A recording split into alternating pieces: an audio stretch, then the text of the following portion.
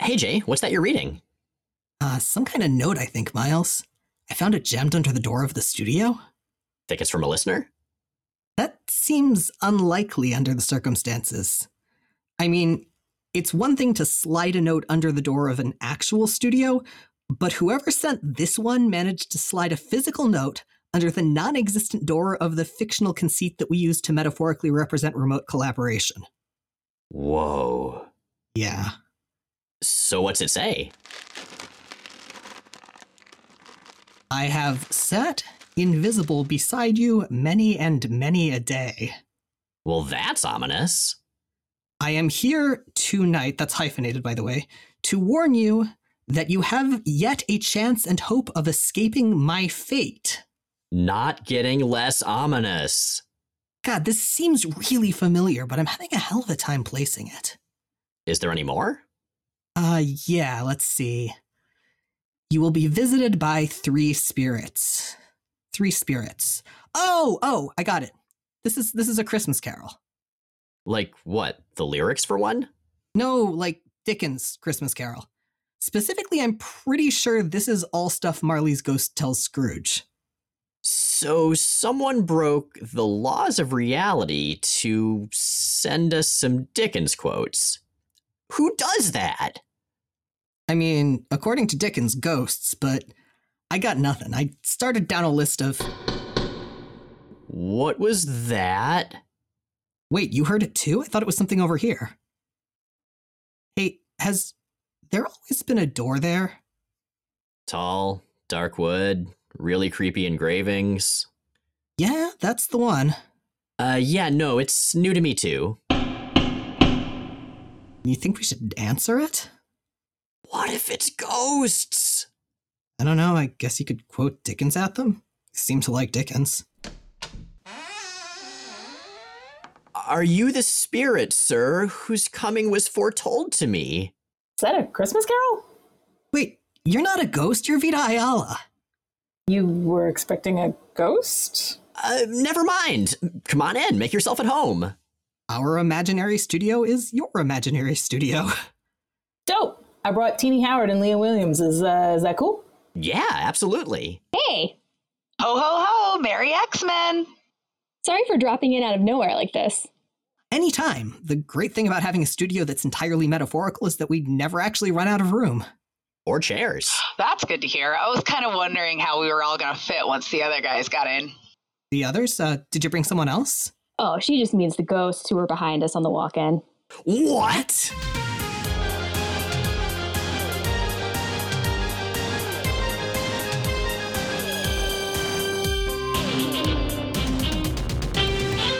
I'm Jay Edidin, And I'm Miles Stokes. and we are here to explain the X-Men. Because it's about time someone did. Welcome to episode 319 of Jay and Miles Explain the X-Men, where we walk you through the ins, the outs, and the retcons of comics' greatest superhero soap opera. And welcome to the 6th annual Jay and Miles Explain the X-Men Giant-Sized Winter Special! While we're at it, welcome to 2021, since this is going to be going up just after the new year. It is indeed. We're recording it on one side of that transition. You'll be listening to it on the other. But first, Jay, did you ever find out what those ghosts wanted? Oh, yeah, they just needed directions. Fair enough. Well, 2020 has been a hell of a year. We certainly hope 2021 will be better. We'll see how all that goes. At least it will be different. But congratulations to all of us on making it this far. Yay you and yay us. With the qualifier that survival is awesome and worth being excited about and proud of, but should not imply lack of virtue or dedication or whatever on the parts of anyone who didn't. That as well. We're going to be talking about all sorts of stuff, as is our wont during our giant-sized winter specials. We have some comics to talk about. We have some writers to talk to. We have some awards to give out, and I am super excited to be here. Jay, I'm super excited to be doing this with you as well. Yeah, I got to admit, like, there's a feeling of simultaneous, like, massive stress because this is huge to plan, but also just intense, palpable relief because, like you said, this means that we got through what's been one of the most challenging years of life in general, but also just logistically for the podcast. For serious. And I feel like, I don't want to jinx it, but I feel like as far as this episode goes, we're going to be ending strong. I'm so psyched for everything we're going to be covering this time around. Way to ensure our recordings get corrupted. Oh, well, hopefully not that. So with that, we have some comics to tell you about, gentle listeners. Jay, shall we dive in? Let's do this. So, we had a little bit of trouble deciding on this year's comic, and one of the reasons is that apparently both of us massively misremembered this series. We did, yeah, because I was thinking, okay, we're in like 95, 96. We've already covered a bunch of miniseries of this era because there were so many. What sticks out as special? And I was having such a hard time thinking of something. And eventually we had it narrowed down to a couple of titles, one of which was The Further Adventures of Cyclops and Phoenix. Now, I had remembered disliking this, and I'd remembered disliking it for very specific reasons, which when I reread it, I realized I was remembering from a completely different comic, which was a really pleasant surprise. Now I'm wondering what that comic was. Like, is this a picture of Dorian Gray thing where the more we like Further Adventures of Cyclops and Phoenix, the more terrible this other misremembered comic becomes? The thing is, I don't even know how to narrow it down because there's so much shitty anachronistic Victoriana out there.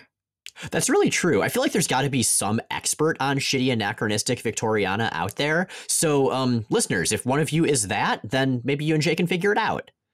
I feel like it's going to turn out to be Jess Nevins. The person, not the comic. Yeah, no, Jess Nevins is wonderful. Good, because otherwise those would be mean things to say about a person. No, but he knows all of the period-based genre fiction, just all of it. Nice. I guess we could throw in that Jack the Ripper nonsense. Was that Victorian? I can never remember which eras are which. Yes, yeah, Jack the Ripper was Victorian. Oh, okay. Now, Jack the Ripper was late Victorian. This is mid-Victorian. And I looked up the dates very carefully because it occurred to me while I was reading through this the second time to take notes that I would have really, really loved to see Nathaniel Essex and Lord Byron as frenemies, because the combined concentration of just distilled drama in that relationship would be, it would be weapons grade. I love this plan. And that's one of the things I love about this series, too. So if you haven't heard of this series, Further Adventures of Cyclops and Phoenix, in fact, there is no "the" at the beginning, as awkward as that sounds. This is the origin of Mr. Sinister. This is where he went from being Nathaniel Essex to Mr. Sinister. And I appreciate that the two through lines between those two entities are an interest in genetics and an even stronger interest in drama. The goatee stays consistent, too. I don't know. He's been clean-shaven occasionally. I don't like the look, though. Something else I absolutely love about this series that I sort of remembered, but did not remember quite how deftly and pervasively it was the case, is that it is a time travel story in the X universe that is a closed loop. This story doesn't create branching time. It's characters going back into the past. It does not create branching timelines. It just sets things up accidentally for the future that already exists. And again, it's a closed loop system, and it's brilliantly executed. Well, speaking of timelines, maybe we should talk a little bit about some of the characters and concepts we're going to be dealing with here, because this series does begin with some assumed knowledge in the readers. Okay, well, the first thing that I think it's important to know is that every comic set in the Victorian era is either about Jack the Ripper, a retelling of A Christmas Carol, or both. And this one clearly isn't about Jack the Ripper. Wolverine and Gambit Victims already sort of covered that. Right. So we are approaching this with the understanding that it is no doubt a retelling of A Christmas Carol. And which is another reason we chose it for this episode, because we felt like it would be a really good thematic fit. Exactly. We're recording this before Christmas. It'll come out after, so we split the difference, and therefore, Mr. Sinister is the main character of A Christmas Carol. Oh man, speaking of Victoriana again, I just realized it does actually kind of make sense that Mr. Sinister comes after Lord Byron, because Lord Byron is actually the origin point of a lot of Gothic horror tropes, and specifically Gothic vampires. Oh, okay, and Mr. Sinister is not literally a Gothic vampire, but pretty much. He clearly styles himself somewhat after them. Now I'm just imagining him hanging out with the main characters of the What We Do in the Shadows TV show, and it's kind of delightful. But yeah, no, Lord Byron is amazing, in that he was such an absolute fuckboy that an entire genre of horror monsters is based on him. Yeah, okay. I'll buy that. I'll buy that. But what leads all of these characters into A Christmas Carol by Charles Dickens? What's the deal with Scott and Jean and time travel? Because they've done that before. Right. Scott and Jean, as we know, cannot take a proper vacation. And this time they're not even trying to take a proper vacation, but they have a long-ranging relationship with a group of time travelers. This is the Ascani Sisterhood. Part of that is that the head and founder of the Ascani Sisterhood was Rachel Summers, the daughter of Scott Summers, Cyclops, and Jean Grey, Phoenix, from an alternate timeline. Part of it is also that the Ascani Sisterhood was built around and to protect their likewise time displaced via the Ascani Sisterhood, because again, time travel creates loops. Son Cable, Nathan Christopher Charles Summers, who's technically the kid of Scott and Madeline Pryor, who's a clone of Jean, but who has basically been raised by Scott and Jean. The point is, Cyclops and Jean have been through the time stream to deal with Ascani bullshit before. The Ascani exist not just to protect Cable, but specifically to protect Cable so he can fight Apocalypse. Now, I assume most people have heard of Apocalypse, even if this is somehow your first episode, but if not, Jay, one-sentence description of Apocalypse.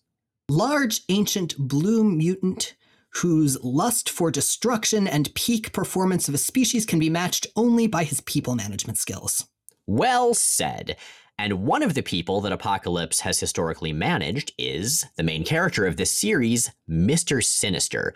We learn about how he became Mr. Sinister in this series, but in the present day, when we just knew him as a villain, we mainly knew that he was a geneticist obsessed with the Summers and Grey bloodlines and stealing their DNA and trying to genetically engineer Cable.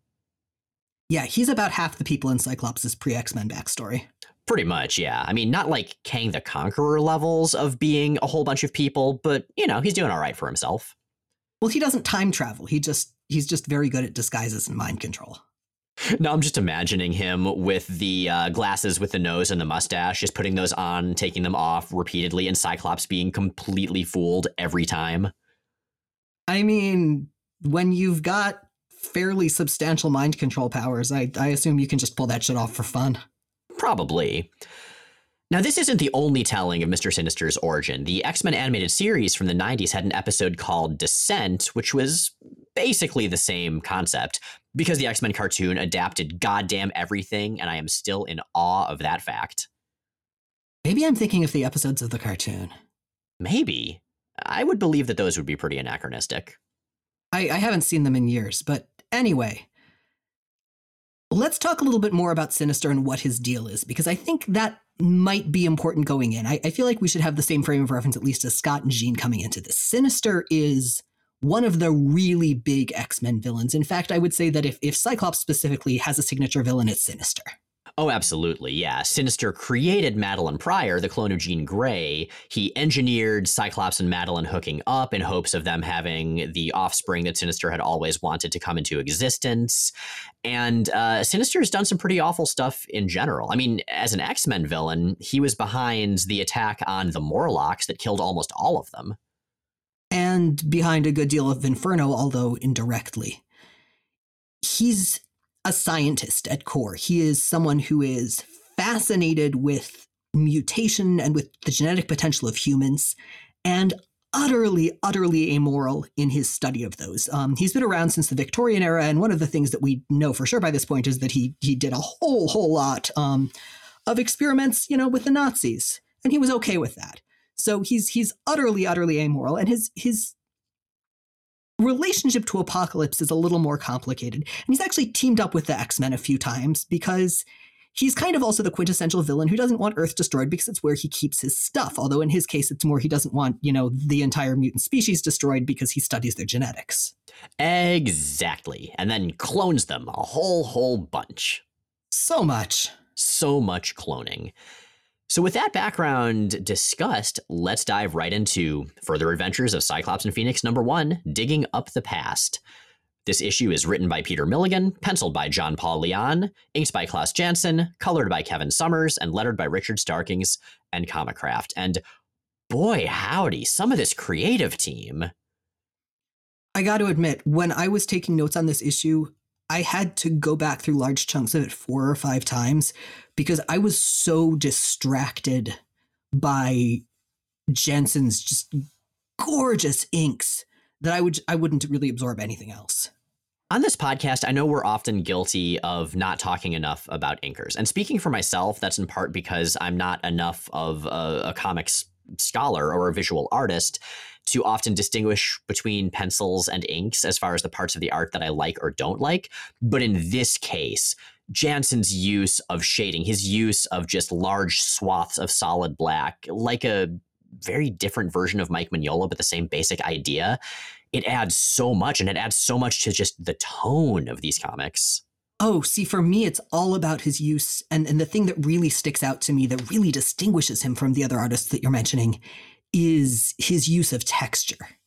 How he uses texture and layers of texture, and especially textile. And that's really hard to do well. And again, with this degree of intricacy, it's hard. Barry Windsor Smith does it in a very, very different way. But this, yeah, I can't think of anyone whose work is really comparable to what Jansen does with that in this series. Yeah. And you may have heard of Klaus Janson before. He's done a lot of really prominent work for both Marvel and DC. I would say the big two that he's known for are The Dark Knight Returns with Frank Miller and Daredevil, also with Frank Miller. Yeah, he drew a ton of Miller's Daredevil run. Not the most famous stories. Those were David Mazzucchelli. But Jansen did a lot of especially the earlier stuff. And such good work. But the rest of the creative team are no slouches either. Peter Milligan, I know him best from his run of Ecstatics, which is the X-Men spinoff that started off briefly being called X-Force before being renamed. That's the one about a sort of reality TV show cast of mutants with a very high mortality turnover rate. It's pitch black, great satire. And then we have John Paul Leon penciling, and we actually covered one of his stories before. Not coincidentally, the flashback scene of that Sinister story we talked about recently, where Cable's shitty son, Tyler, tries to convince Sinister that he likes a girl and therefore he's not a good villain. And where Sinister is being a Hollywood Dracula in the 1920s. Exactly. And Kevin Summers, we've seen Kevin Summers' colors a whole bunch, but they're very suited for this series. Everything is sort of muted and a little bit dirty, which I think fits the story set in the past, specifically the Victorian era, really well. I am so grateful that gradients are, for the most part, left in the toolbox on this one. Yeah, this would be an inappropriate place for them. And then we have Richard Starkings doing letters, being amazing as always. There are a couple points where I take issue with some of the sound effect fonts, but otherwise, yeah. So with what glorious moodiness does this series begin? 1859. An isolated estate on the outskirts of London, where knowledge is pursued at any cost. A dark destiny that will culminate 2,000 years hence begins with the plaintive cry of a mother. When her son died suddenly, aged 4, they buried him here with his ancestors.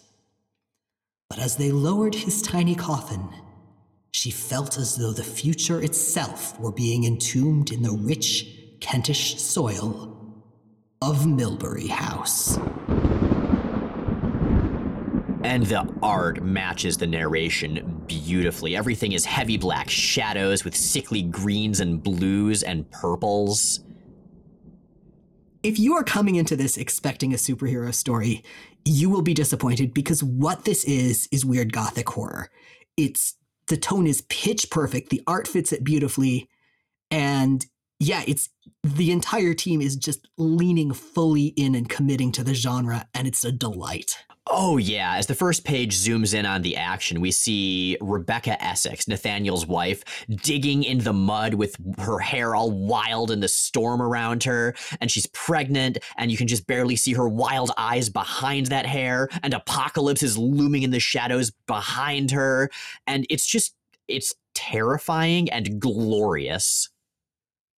And why she's so frantic is that she's desperate to understand why her husband has done what she thinks he has done. That's right. It's the most wonderful time of the year. Grave robbing season? Exactly. So with that opening out of the way, we flash back to a month earlier and we meet Rebecca in happier times along with her husband, the scientist Nathaniel. And the contrast between them is immediately evident. She's delightedly digging in the garden and he's brooding about how this new guy Darwin would be great if it weren't for his stupid morals. I appreciate that from the beginning, Nathaniel is just a dick. Yeah, this is a guy who is wrestling with his morals not because he's questioning himself, but because he knows that they're impeding his ability to get everything done. Oh, it's great. Rebecca asks her husband about this bone she just dug up, wondering how old it is. And when he says, yeah, it's ancient, she doesn't believe it because 200 years before, James Ussher wrote the Annals of the Old Testament, where he deduced from the Bible that the world began in 4004 BC. And Nathaniel's response to his wife's discussion of scripture and its interpretation is just so perfectly concise. The Bible is wrong. There is no God. Oh, Nathaniel, you sure know how to talk to your wife. Now, it's obvious from the start that he's going to be our Scrooge figure. He works long hours, he's obsessive, he's alienating the people who care about him. Exactly. So it's going to be up to 3 friendly ghosts to try to show him the true meaning of Christmas. And we'll get to all of that. 3 varyingly friendly ghosts. Yeah, I guess that's true. There was that Grim Reaper looking dude at the end. Still, important goals. After he's done being a jerk to his wife, Nathaniel heads to the Royal Society to present his theories about evolution, building on the theories of his fellow member, Darwin. Essentially, what Nathaniel's describing is not just evolution, but from what I recall from middle school was called punctuated equilibrium, the idea that there are these periodic evolutionary jumps.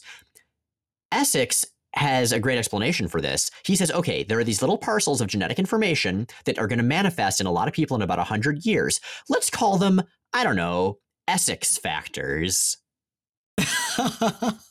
Now, he also brings a visual aid. And I love this because one of the things this series really establishes is that even as a human with no supernatural capabilities, Essex's flair for drama was just unmatched. I'm of 2 simultaneous, seemingly contradictory, but in fact compatible minds about this, because when he pulls a big sheet off of his giant Frankenstein's monster-looking motherfucker with big wings and animal parts grafted on the one hand, it's really scary and dramatic because you get the idea of just how far Essex has been willing to go past social propriety to showcase these theories that are so important to him. He's been digging up the dead of various species and stitching them together. On the other hand, think about the logistics around this. Like, it must have taken him forever to build this thing, and that's fine. Like, he could totally do that in his basement. He's got a very big house.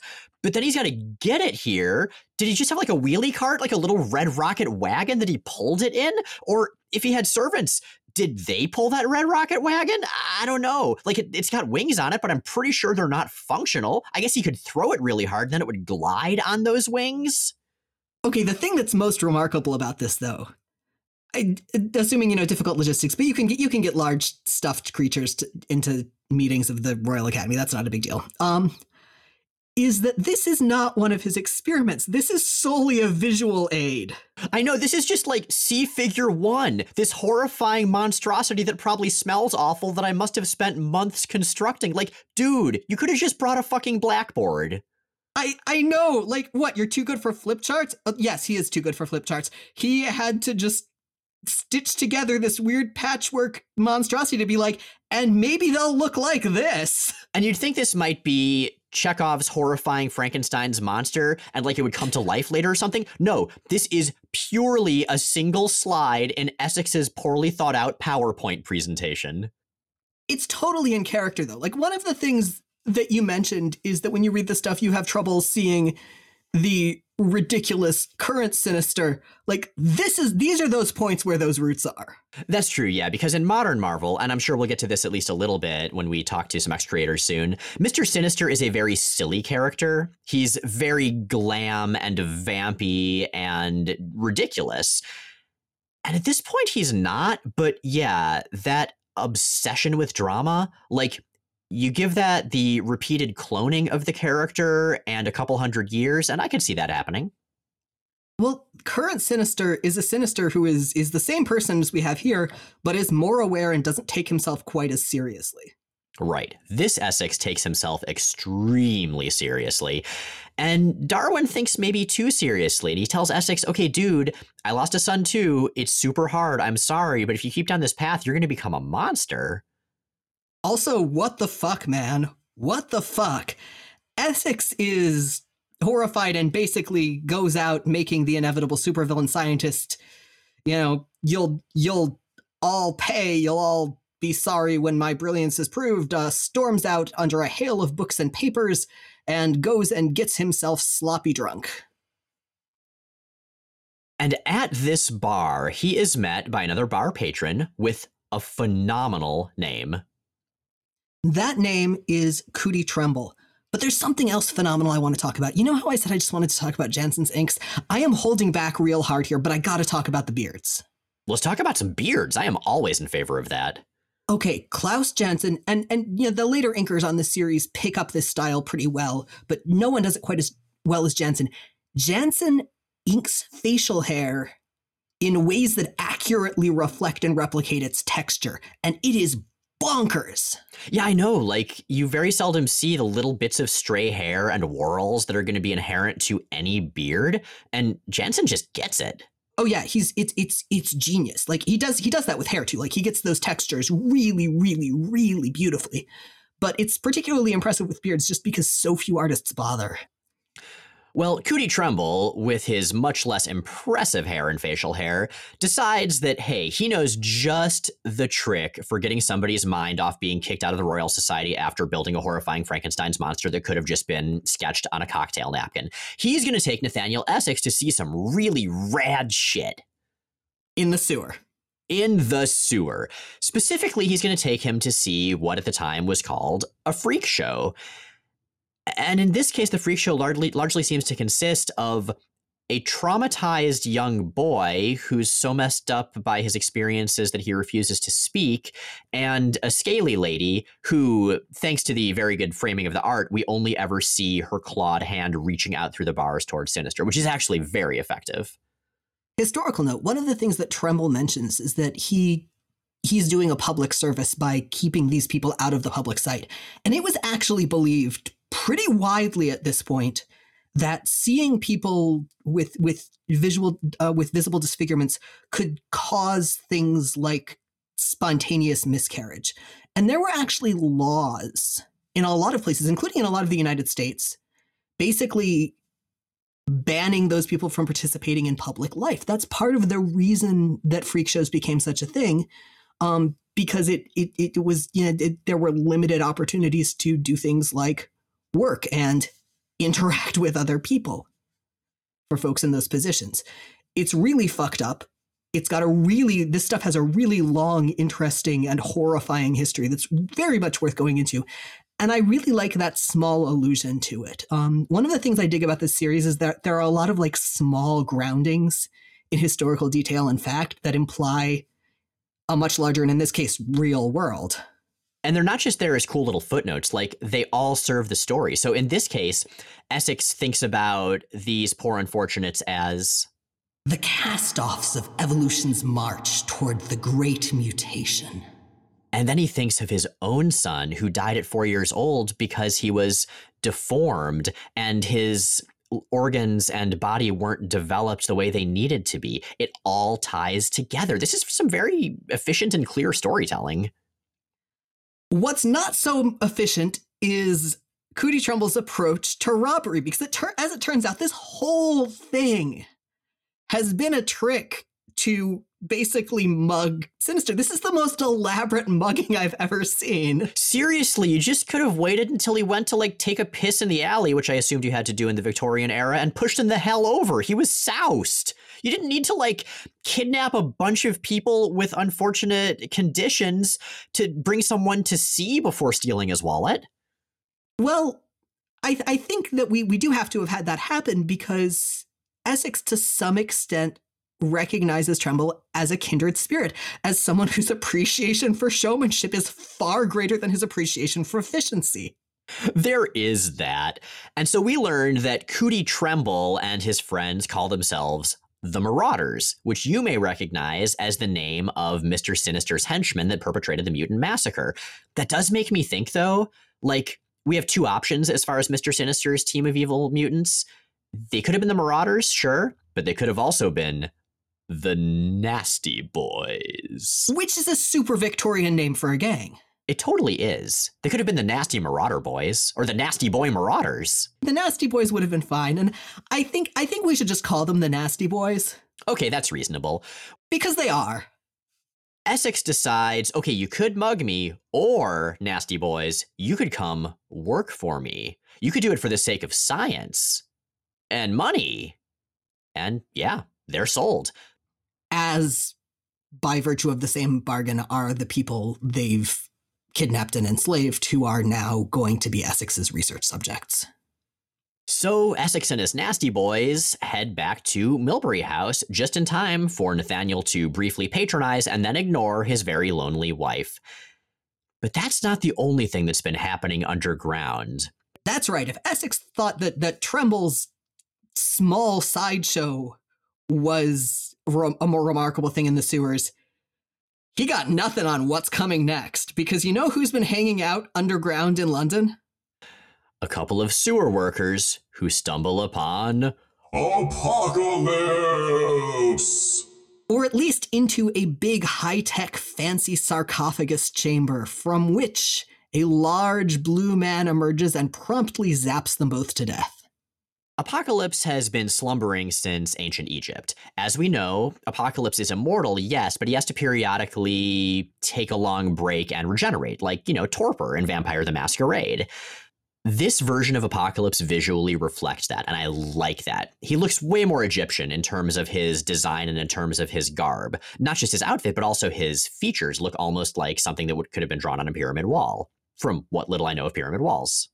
I love Apocalypse's design in this series. I mentioned attention to detail and historical accuracy, and it's not just that Apocalypse looks Egyptian, it's not just that he's wearing Egyptian clothing, it's that he is dressed like an Egyptian aristocrat in Victorian London when he's in disguise as a human. Right, and all of his techie parts, because Apocalypse, of course, is always a little bit robotic looking, they're not the 80s and 90s tech that we're familiar with. They look a little bit more steampunk, and that is a really rad looking combination.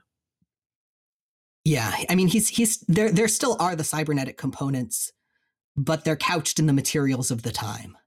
And even in his first moments awake, he is the Apocalypse we know and love. Had they been strong, they would have attacked me in that first moment of consciousness, when, disoriented by long years of hibernation, I at my most vulnerable. But they were weak, and so were obliterated, as all must perish who stand in my way. For Apocalypse is risen! Part of Apocalypse's problem is that he can't really respect anyone who doesn't kill him. Right, and since he's really, really hard to kill, well, he's just sort of an elitist fuck. Well, and even when he does get killed, he isn't around to appreciate it. I'm going to take a brief tangent here and talk about Zombies Run. So I've been running for a few years. I'm not an amazing runner, but I'm all right. It's something that I'm not going to say enjoy, but value. And I use the program Zombies Run to do so. It gives me a little story to kind of listen to periodically as I go that continues. And I'm caught up on the main story. And so I've been doing these side stories that the writers release, which are often sort of retellings of the main story, but done in different genres and time periods. Right now, I'm going through a study in Icor, which is set in Victorian London, and in fact does involve sewer workers encountering horrible supernatural evil and things going bad and a bunch of stuff about class and science going in wrong directions. And this entire miniseries reminds me of it a great deal, but I'm much less exhausted and panting and wheezing while I read it. It's probably for the best. Probably. I can't tell whether a running program based on like Apocalypse or Mr. Sinister would be motivating or the opposite. Oh, yeah, I don't know. I mean, Apocalypse believes that only the strong survive, so I guess you're getting stronger as you run and thus more likely to survive Apocalypse's various purges. Yeah, but he'd have no real patience for any kind of like learning curve or training curve. That's probably true. Yeah, I'll just stick with Zombies Run rather than Apocalypse commands you to run. Apocalypse heads up to the surface world and marvels at how far technology and society have come, which gives him a great opportunity to flash back to his origin. And some of this stuff, this is the first time we've heard it. We learn about Apocalypse as En-Sabah Nur growing up as a slave in ancient Egypt. That's going to be explored a few months later in the Rise of Apocalypse miniseries, which we covered in episode 110. It's a nice little bit, but it's not too relevant to the series, so let's not worry about it. Let's worry about who Apocalypse immediately meets up with. And that is the Nasty Boys. Remember, these are folks who make their living finding oddities to display or now to kidnap and bring to Essex.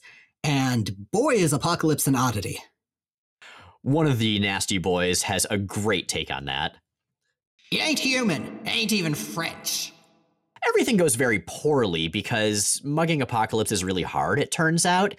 And Apocalypse demands that they bow down, which they do. They have now started working for two separate major characters in this series in the space of one issue. They are so hench.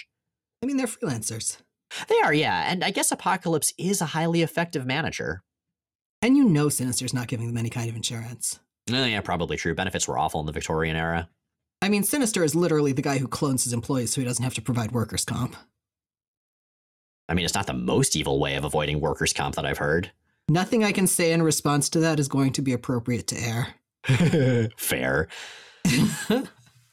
Meanwhile, Rebecca Essex, or as I call her, Rebessex, wakes up and despite her better judgment goes to see just what the hell Nathaniel's been doing with his nasty boys in that lab all night. That sounds more sexual than it was. Well, yeah, so do the descriptions of soft screams. That's true. But speaking of descriptions, I am loving so much of the narration in this series, and this part especially. No, she should stop. Do not pull the sheet away. Stay ignorant. But it is too late. She sees it, and her blood turns to ice. I mean, it's not exactly the concerned Milliganian narrator, but boy howdy, I love it. No, it's the gothic horror narrator. Like, this is absolutely in voice in the genre. And fitting right in there with gothic horror, she digs up the coffin of her dead son after seeing a suspiciously familiar small child in that lab. The coffin is indeed empty. Now, she confronts Nathaniel with this, and he tries to explain that no, he wanted to study what was wrong so he could save future babies. But their argument is interrupted by a familiar-looking Egyptian nobleman. That's right. The ghost of Christmas past is in the house. Indeed, he is. So this raises a question, because before Christmas past, before the three ghosts we're most familiar with, Scrooge is visited by Marley's ghost. Okay, so Marley was a character already dead when A Christmas Carol started. And he's presenting basically a cautionary tale to Scrooge. Now, a lot of rememberings and retellings forget Marley, so that could be what's going on. But I did try to come up with some options. I figured the Royal Academy might be one, collectively, or Darwin specifically. Or I guess the dead baby could be Marley. Oh yeah, I guess Adam could be Marley, but he's not really reaping the repercussions of a life lived with bad values. I don't know. I mean, we know that the Essex's son had some medical issues and died early because of them, but he could have also been a real asshole. Yeah, I guess that's true. I mean, 4 years old, like a lot of little kids can be jerks. I'm just saying. Yeah, but they're usually not as calculatedly evil. Well, right, but this kid was an Essex. Fair enough. And that brings us to issue 2. This is Unnatural Selection. And if you're wondering where on earth Cyclops and Phoenix have been, and thinking, the title promised us Cyclops and Phoenix. Cyclops and Phoenix we shall now have. Specifically, we shall have naked Cyclops and Phoenix. Jean lands first, and she lands in Westminster Abbey to the confusion and awe of the churchgoers and clergy.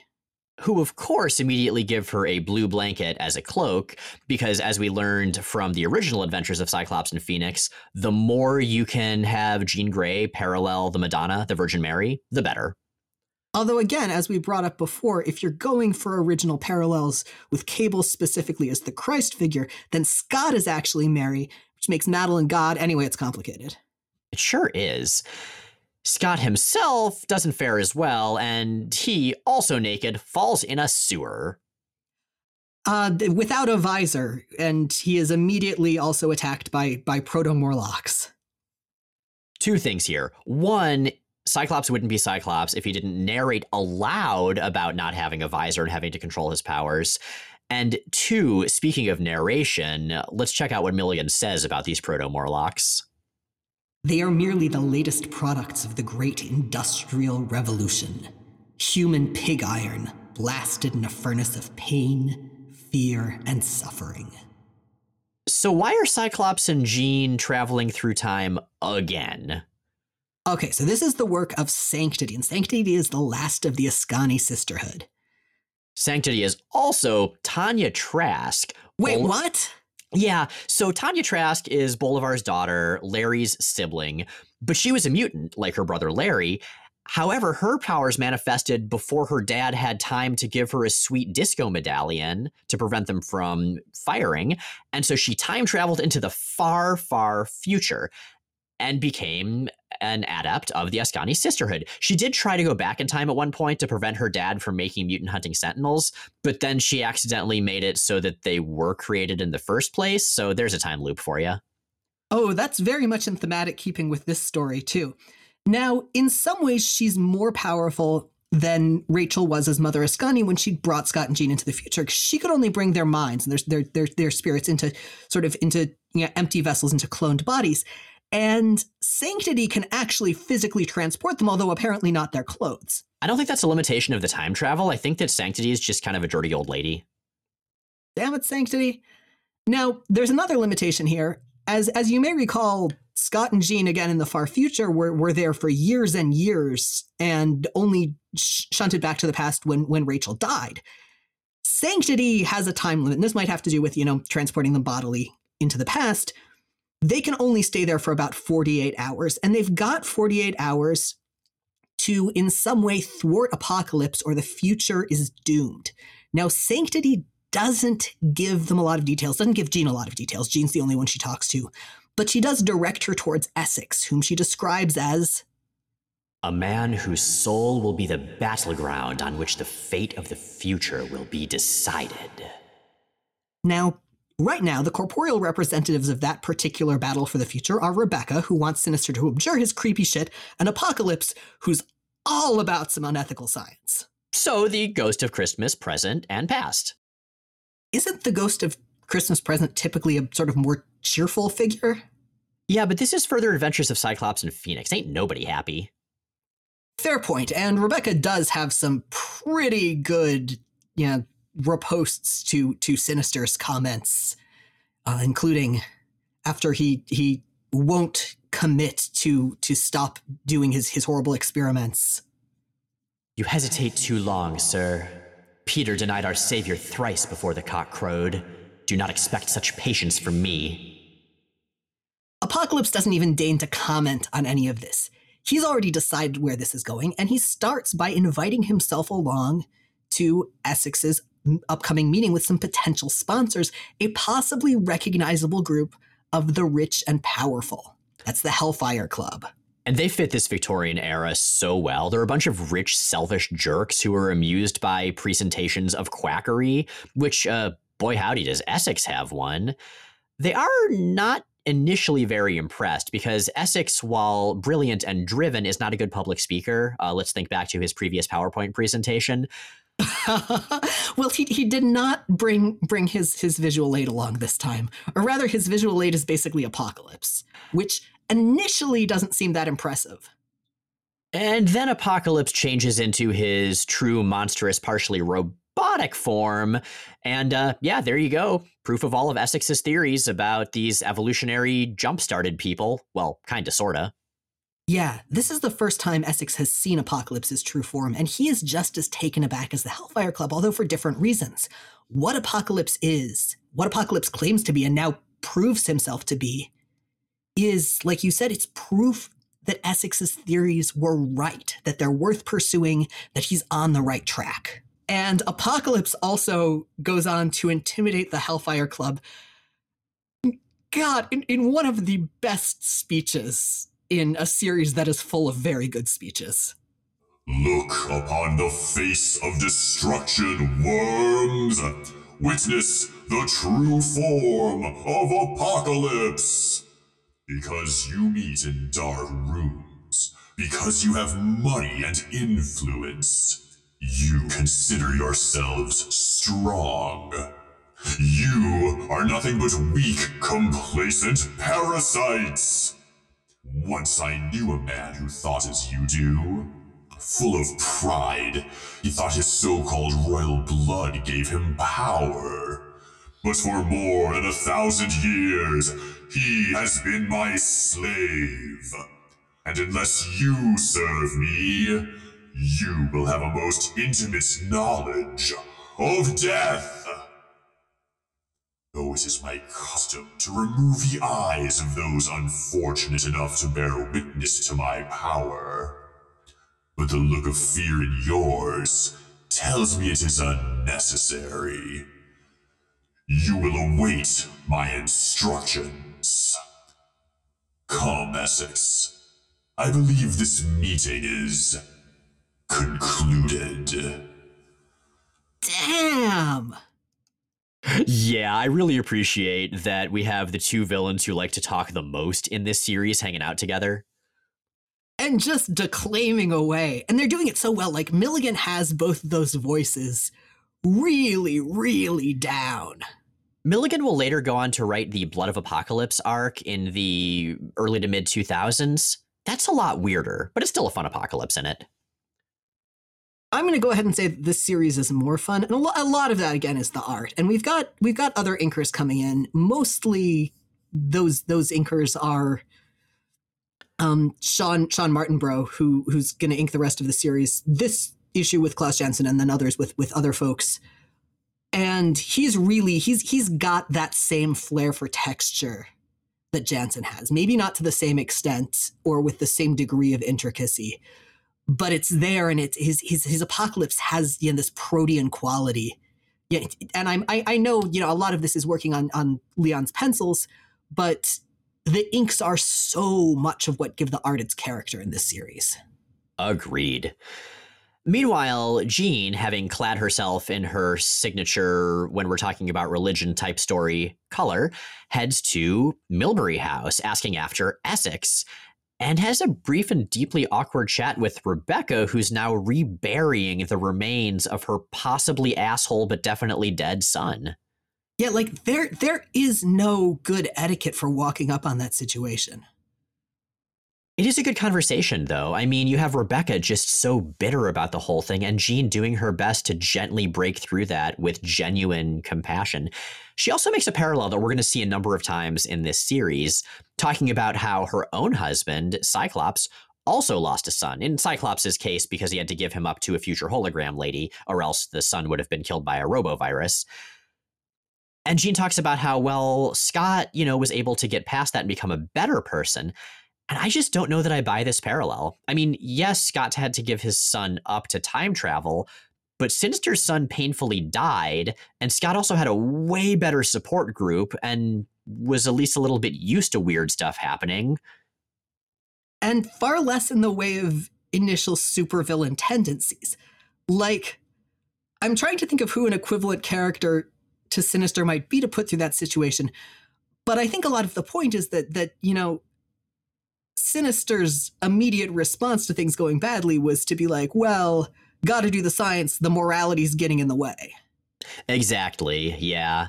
Sinister isn't Cyclops under the wrong circumstances. Sinister is Beast under the wrong circumstances.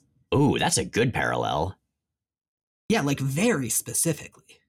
I guess the further adventures of Beast and Beast didn't have the same ring to it. Speaking of Cyclops, though, he gets captured with a bunch of Proto-Morlocks by Cootie Tremble's gang and manages to break them out, taking some nasty boys out along the way. And one of those nasty boys, named Oscar, isn't quite as nasty. I gotta say, this bit, and in general, Cyclops' rallying speeches and inspiring prisoners to break out reminds me a lot of that one Paul Smith arc of X Factor. Oh, yeah, the Evolutionary War one. Yeah, where when you drop Scott Summers into an unfamiliar environment, he will find the local revolution. Yup, and give it its fire. Well, okay, I mean, they're not lasers, they're not heat-based. He'll give the revolution its force, I guess. Yeah, that works.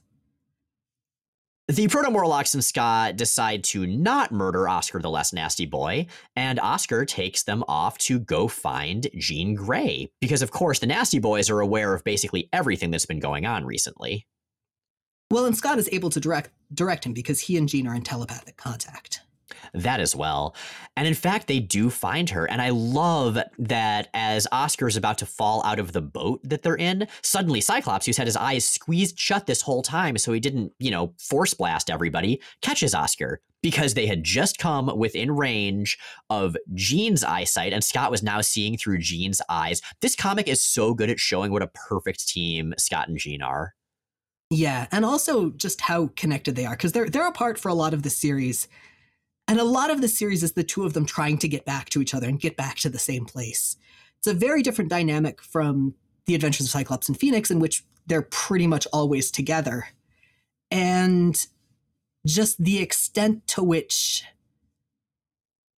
they're navigating by each other and just the palpability of their relief when they finally actually end up back in the same place is really, really well sold here. It is. I also have to comment on their outfits. Like, they're wearing essentially stylish looking rags, which mostly look really cool. Like, Jean especially has this great big, very textured coat and a big scarf and a long patchwork skirt. But under her coat, she just sort of has bandages randomly wrapped around her breasts. And it looks kind of cool, I guess. But why would you do that? Those rags probably aren't clean. Everything was filthy in the Victorian era. Yeah, that's weird. And it's one of those details that actually escaped me my first time through, just because there are so many layers. And usually when she's drawn, her coat is being billowy and like pretty much closed over her. Yeah, so I don't know. It's not bad so much as, Well, now that they're together, Scott and Jean do manage to find Essex, who Jean was looking for. They immediately recognize him as the man that will become Sinister. And they also immediately recognize the dude with him, that being Apocalypse. So Scott and Jean, without even thinking, jump in and attack Apocalypse, but they are very, very easily beaten by him and his souped-up marauders. He has taken the Nasty Boys, and he has improved them in the ways that Apocalypse improves people, although these guys specifically look far less like horsemen we're used to seeing than they look like the Reavers, or at least a Victorian version of them. Yeah, they're very cyborg, and the designs are pretty cool. We don't see a lot of them up close, but when we do, it's rad as hell. The fight goes poorly indeed. Jean is left unconscious in the Thames, and Apocalypse captures Scott and offers him to Essex for experimentation. Essex is torn because now he's encountered all of the ghosts. Scott and Jean are clearly the ghost of Christmas yet to come, collectively. But also kind of the ghosts of Christmas past. Because what he sees when he sees them, reunited and relieved to see each other again, is a couple whose dynamic reminds him of him and Rebecca in better times when they were still in love. And he really has a crisis of conscience over this. Don't worry, kid, you'll get over that pretty soon. Now, that's not the only thing Apocalypse is offering Essex, nor is it without strings. Apocalypse has another offer. And Essex getting Scott is contingent on him accepting this one as well. You must allow me to release you from the stupid chains of weakness and morality that you still cling to. In return, I offer you the chance to follow your work to its end. To witness sights undreamed of, and usher in the new age you have foretold. Also, an inordinately fancy cape! So Sinister has heard from multiple ghosts, and now he's got until sunset to decide which ghost he's going to go to the prom with. That brings us to the further adventures of Cyclops and Phoenix number 3, The Origin of a Species. This issue is written by Peter Milligan, penciled by John Paul Leon, inked by Sean Martinborough with Tommy Lee Edwards, colored by Kevin Summers, and lettered by Richard Starkings and Comicraft. And we just go right back into it as Sinister pulls Jean out of the river, Scott having been carted off by Apocalypse. He assumes initially, having missed some of the fight, that she must have fallen off a boat, but then recognizes her as the woman he saw earlier.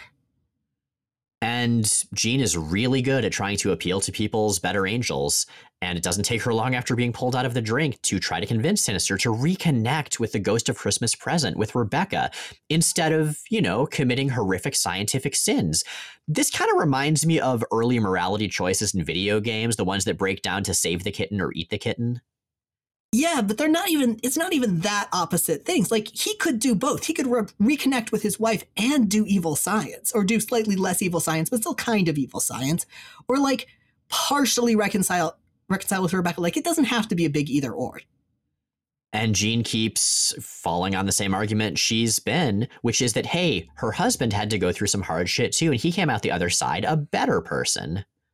The fact that people keep on making this comparison pretty much guarantees that Essex is going to end up low-key fucking obsessed with Scott Summers. Oops. Yup. Meanwhile, Robo Cootie Tremble uses the chain harpoon attached to his helmet, Total Reaver, to capture a lurking Oscar, who I'm pretty sure is Tiny Tim at this point. I don't know. Is Oscar Tiny Tim? I thought Danny was Tiny Tim. Oh, yeah, we'll get to Danny. You're right. Oscar is, I don't know, Bob Cratchit, probably. Oh, you're right. Oscar is definitely Bob Cratchit, because he's the rebelling laborer.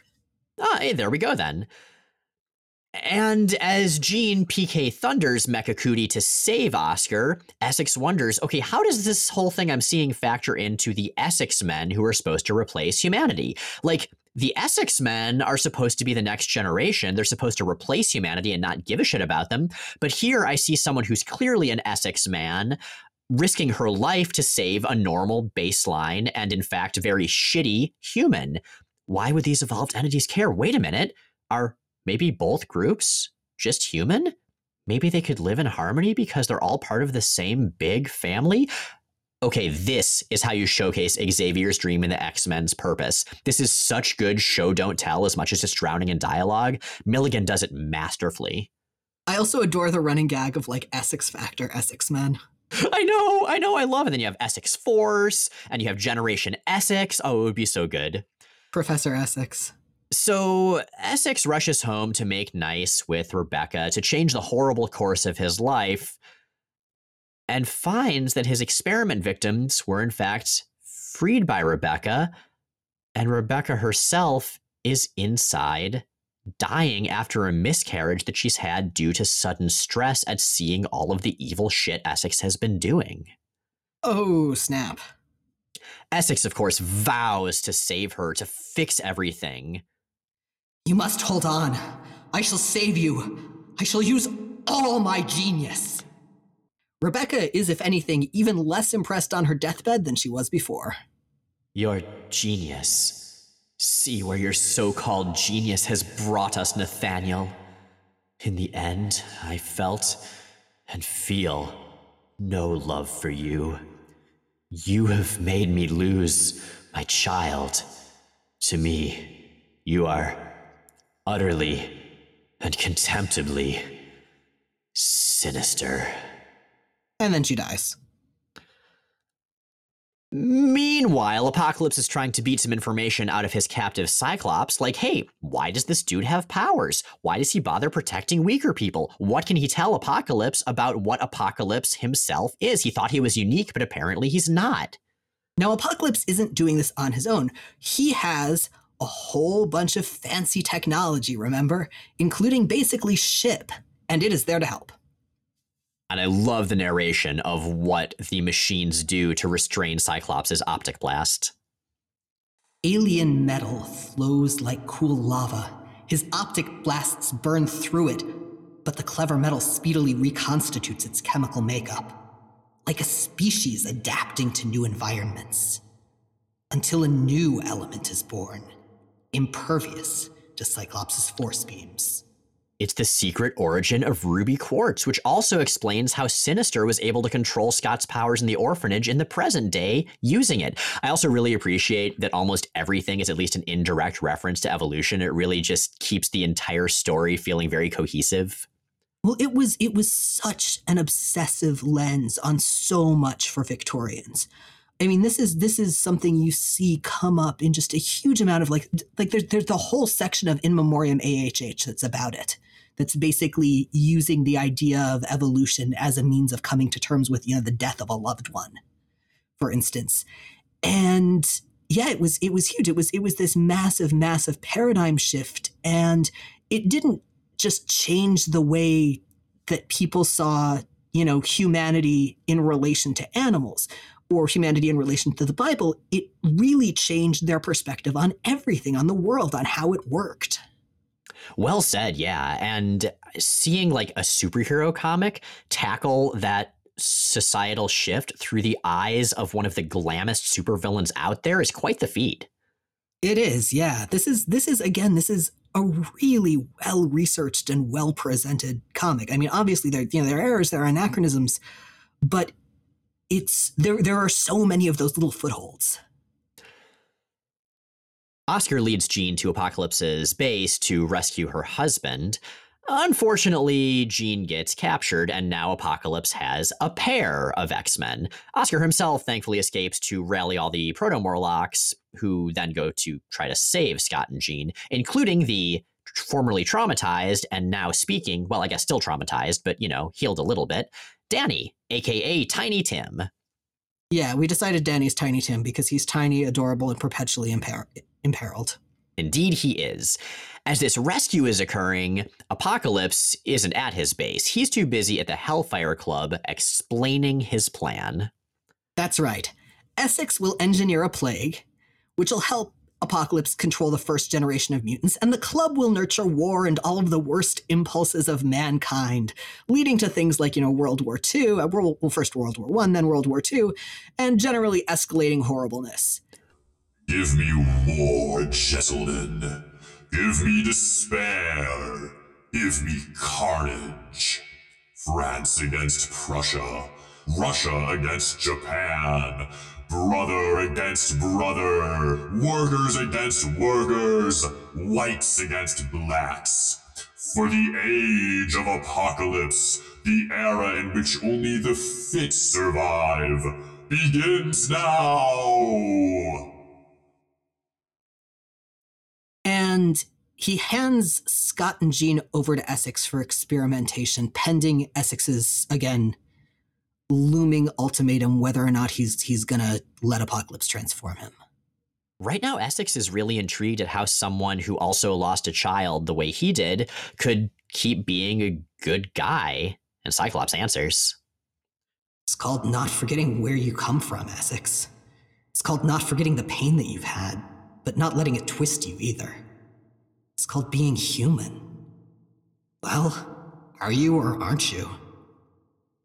Apparently that answer is going to be a great big no, because Essex gets into Apocalypse's horrible Transformo machine. It is this impressive mix of tubes and probes and buzzsaws, all looking very dirty and jagged, along with super high technology next to it. I really love how Apocalypse's celestial technology, which is literally alien in origin, looks especially alien in this era. Yeah, agreed. And Apocalypse has one rule, and that is that before Essex is transformed, to go with his new life, to go with his new goals, he has to give himself a new name.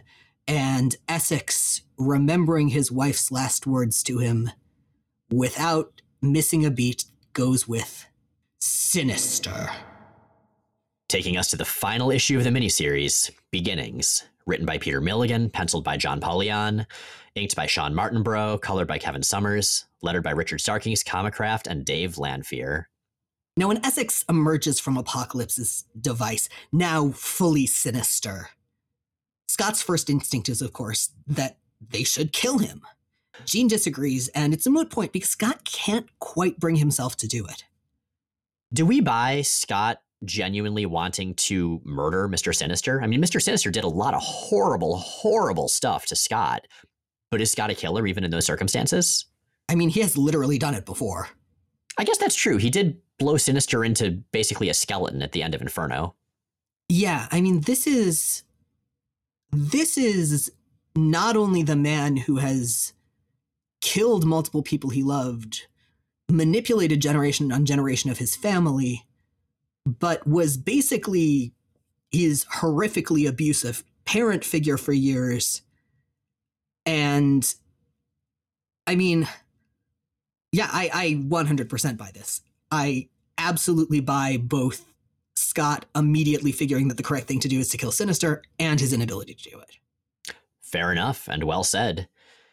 Scott and Jean are trying to figure out what the hell they're supposed to be doing because Essex has become Sinister. I mean, that can't be good, right? He's working for Apocalypse. That can't be good, right? And the first thing we learn about Sinister is that his transformation has, if anything, only increased his capacity for amazing, brilliant drama. Oh, this dialogue. I do believe I have undergone what amounts to an industrial revolution of the mind. Blessed ice flows in my veins. The fierce light of clarity burns in my eyes. Nathaniel Essex, whose moral baggage prevented me from reaching the highest summit of knowledge, is no more. I now take my first step as Mr. Sinister. And then he runs outside and yells, "Boy, what day is it?" And then the boy says, "Why, it's Christmas Day, sir." But no, Sinister has already learned to talk about himself in the third person and to end most paragraphs by saying his own name. He is a quick study. Right? He is also super intrigued by both Cyclops' ethics and his powers. I should point out too, that he also emerged from his tank with intricately styled hair because, Apocalypse is Apocalypse.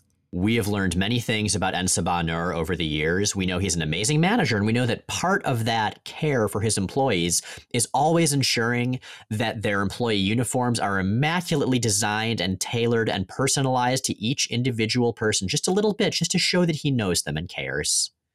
Well, that, and that going to work for and being transformed and souped up by Apocalypse always involves a careful and loving makeover. Sinister's Victorian look is real fucking cool. I mean, we have all the standbys. We have the big diamond in his chest and on his forehead. We have that weird ribbon cape. We have the giant boots. But it also looks like a Victorian gentleman's suit combined with all that science fiction nonsense. Oh, he's such a creep. I love it. Even after this transformation, Scott will not give up on trying to convince Sinister to turn on Apocalypse. Now, one of the things you mentioned earlier is that Sinister isn't much of an orator. And one of the things that's easy to forget about Cyclops is that he is. He is an incredibly good argumentative speaker. And I mean, he's got that background in radio, but we've also seen him do stuff like talk a bunch of Sentinels into flying into the sun and basically change New York City's entire opinion on mutants through one impassioned TV spot. And that's the Scott who's come through here. And he's realizing how you get through to Sinister. And he points out that, forget ethics. Apocalypse is only going to let you use science for conquest, war, and destruction. He is not. You think you're going to be able to pursue your pet projects. You aren't. You're going to blow them up. Exactly. And I suspect this is the argument that actually ends up getting through to Sinister for real. Nonetheless, unfortunately, this was a load-bearing transformation, and this building is falling the hell apart. Now, Daniel and Oscar... Bob Cratchit and Tiny Tim. Right, they flee, but they run into a creepy, decaying Reaver Cootie Tremble. He is not okay. He is unable to sustain the rate at which his body is mutating, the implants in it. He's in a horrible amount of pain. He's basically decaying. He's also impervious to telepathy, so Jean can't help him, and Sinister walks up and snaps his neck. Sinister's really unimpressed with Apocalypse's approach to human augmentation. Like, it's crude, it's artless, it's just cruelty for the sake of cruelty, and explains to both Scott and Jean and the reader his take on the matter. The hastily transformed marauders are a travesty of the dream I have for the new species.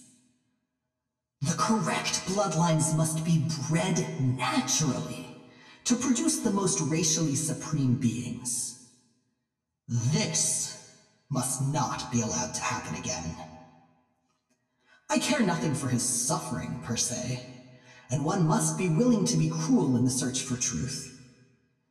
But cruelty for no purpose is ignorance, and ignorance is the greatest enemy of science.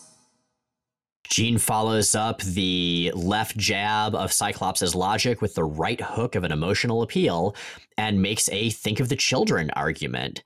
That also makes some dent, as Sinister tells them that they may want to swing by Buckingham Palace on their way out of the 1850s. Where Apocalypse is going to assassinate the Queen to begin his whole causing the world to descend into carnage. So apparently a ton of the details in the Royals' conversation in Buckingham Palace are incorrect, mostly dates. I read this whole thing on it. Maybe that's the worst part of anachronisms in this story, but also maybe the Royals just don't know what the hell they're talking about. I do appreciate the detail that Albert panics in German, though. Subtitle, Panics in German. Basically.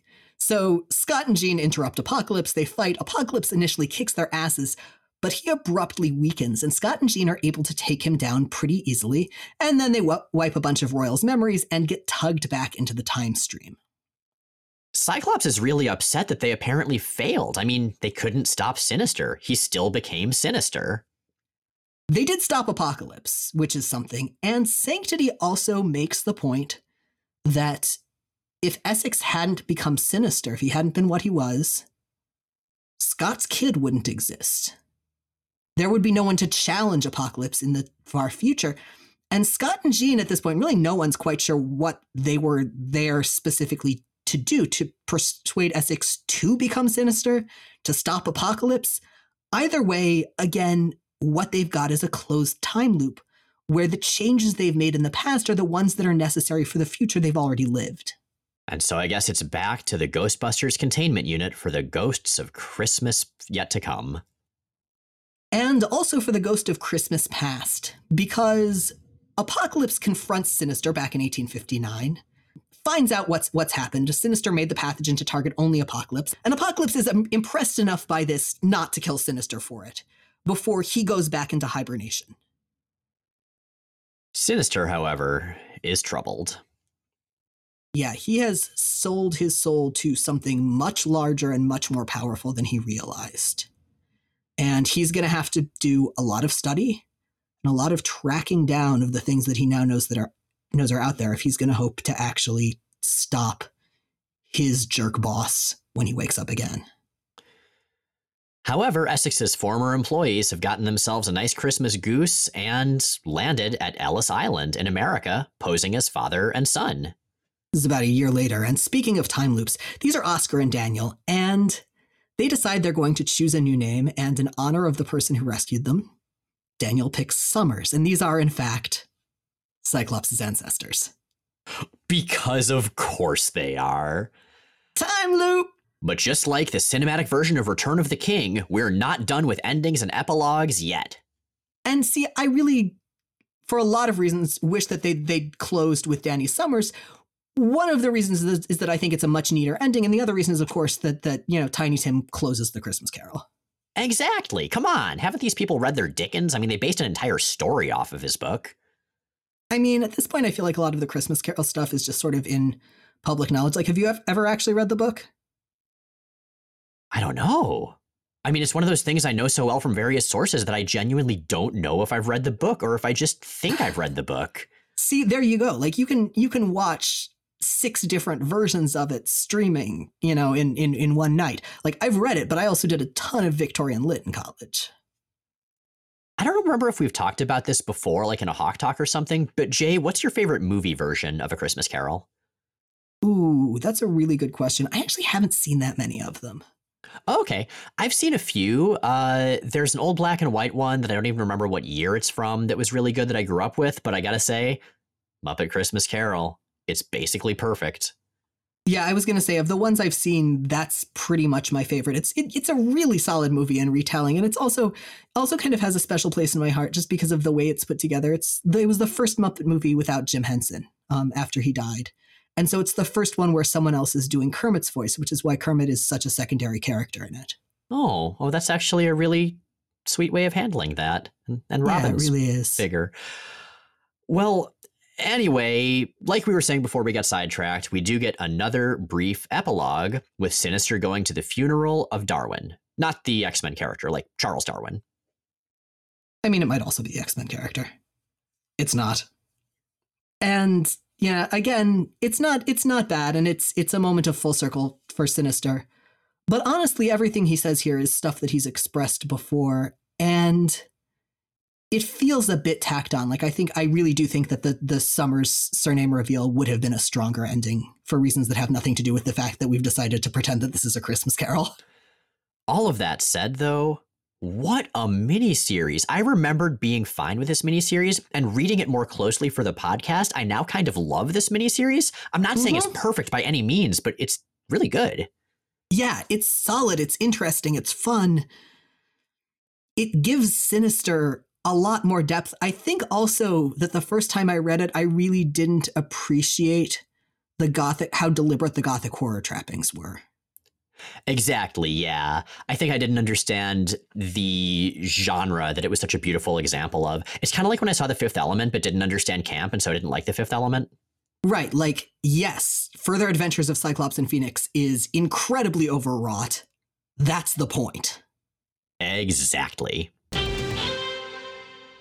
So, Vita, Leah, Teeny, first of all, thank you so much for stopping by. Second, thank you so much for sitting so patiently while we recorded all the continuity stuff. Our pleasure. It was really something to hear about all those beards. I mean, they're just so beautifully inked. I wish my beard was that beautifully inked. We're really bad about this, the three of us, when we get in the same space, be it metaphorical or literal. We just lose time talking to each other. Yeah, so honestly, we didn't even notice how long you were gone. Don't even worry about it. I mean, it could have been 48 hours, could have been like 90 years. Cool. There was time travel involved, so, you know. But so we are obviously very familiar with you. I suspect many of our listeners are, but for those of them who are not, we should probably introduce you. Or you should introduce yourselves and tell us a little bit about what you're writing and what they should be reading. Okay, I'll start. I'm Teeny Howard. I write a book called Excalibur right now for the current Dawn of X line, and I was the co-writer on Ten of Swords with Jonathan Hickman that just wrapped up, and I'm working on cool stuff for 2021 as well. So, Teeny, you might actually be able to answer a question that I've had for a while. Is Jonathan Hickman a real person? He would hate knowing that I answered that. I'll answer. He is, but he is a wizard. So he doesn't really count. The truth that we should just get off our chests at the top of this podcast is he is, and he's wonderful. Okay, good to hear. We've had a bunch of like near miss attempts to book him, and they're the kind of things that I would kind of expect if he were someone who like a group of other people had made up and were trying to keep secret. But so I feel like I need to check. He just keeps strange hours. That's all. Wizard's hours. That makes sense. Yeah. Yeah, exactly. He does keep weird hours. Can I clarify though that he wasn't? He's not a human wizard. He definitely is like a cat wizard that got trapped in a human body. So like it's a real. Yeah, I mean, we're not actually sure what kind of wizard I would say he is, but what we do know is that he's more feral than anybody would expect of him, but he's also like an ancient, ageless, immortal being who has always existed. He's an external. Yeah. We're trying to suss out if he's like, cat wizard or something like that. He's as weird as the rest of us, which is why the books are so delightful right now. I'm going to segue back and say that he doesn't get talked about anymore because he didn't show up. But we've got two more of you to introduce. Get out of here. Enough about him. I'll go next. My name is Leah Williams, and I'm writing X Factor for Marvel Comics. I'm part of the same line as these other two. We're all working in the same X-Men sandbox right now. And I'm Vida Ayala, and I'm writing New Mutants for this current X-Line, and also Children of the Atom sometime in the future, in 2021. They promised. And of course, the fourth X writer we have with us right here is you, Jay, because you wrote Marvel's Snapshot Cyclops. Yeah, but I'm not like doing that's right. current or for Coaline X books, so I don't think I count for purposes of that on this one. Only because you keep tweeting your pitches instead of pitching them. Yeah, but they're all things. They're all things like. Well, I didn't tweet this one, but they're all things like an alternate universe where Mr. Sinister was born 40 years earlier and kills the vibe at all of Lord Byron's parties. Yeah, but you don't think that would be an amazing Could you go ahead and bleep miniseries? that? Like, first of all, bleep that so you can actually pitch it. And secondly, I'm just going to start talking directly to Matt. Yeah. Hi, Matt. Go ahead and just bleep that because Jay's going to pitch it. Yeah. He's in the future. Matt is stressed about this. I know, giving us the power of knowing your audio editor's name is too much. We will abuse this privilege. Happy holidays, Matt. Thanks for your hard work. Sorry in advance and also from the past. Again, there's a lot of time travel involved. I mean, it's X-Men. You all know how it goes. I just watched Tenet, so it's very similar, I imagine, right? Pretty similar. This podcast is a temporal pincer move. That's our new blurb that goes on the... I think this podcast is probably better than Tenet. Let's be real. I really like Tenet. I haven't seen it. I have seen it, but Tenet has yet to pay my rent, so my vote's with the podcast. So yes, thank you all so much for being here and also for writing really good comics. Like, it's kind of hard to pick favorites in the Dawn of X era because basically everything is great, but you're all doing books I love dearly. So thank you for that. Well, thank you so much for reading. Thank you, Miles. Right? I'm actually kind of mad at how good the entire X-Line is. Like, I can't be like, well, I'll just wait on that one. Like, there's nothing that I don't continually want to try read. like reading them and also knowing that you have to write one that has to stand up to the rest of these fucking knockouts. It's like the best and worst thing ever. It feels like, have you ever seen that picture of like a little kitty cat hanging out with a bunch of giant Rottweilers? That's how I feel every day. And it's actually kind of the best feeling because eventually you learned that all of these Rottweilers are just secret little kitty cats too, or wizards. Yeah, and Rottweiler mechs. They teach you how to walk and how to bark loud and where all the best bones are buried. Yeah. Good dogs. All good dogs. So I'm new. Actually, I'm really curious about that because I know right now too the whole team on the X books is pretty tight and y'all chat and stuff. Like, how collaborative is the process around, or the core process from which all of the individual books that emerge? Intensely and organically. Incredibly. Yeah, at this point of like codependently. Yes, that's exactly the word I was going to use. Like, just for like not through any sort of mandate, just through like a natural comfort, we tend to like, before we really break open an idea, we just like soft pitch it to the group as like, hey, is this a good idea? Does this plot point work for anyone else? And it's like, it's just it's something that started because we are working within the same Krakoan world, so we have to stay on the same page and kind of lockstep in terms of like what's going on around the island and how it reflects against the larger Marvel universe. But eventually it shifted into something where we were all sort of realizing like, oh wait, this is way more fun kind of collaborating like this. And what's the word that John uses that's not holistic? John calls it something holistic, and it was that way before the pandemic, and now we're codependent. Yes. I feel like too, this is a group of some of the best team players that I've ever seen assembled. There's no ego before. Like, everyone is super like, oh, look at this cool thing. They're all just from top to bottom, including John. He's reaching through this podcast to like stop me from talking, is just super excited to work with other people and also probably lonely.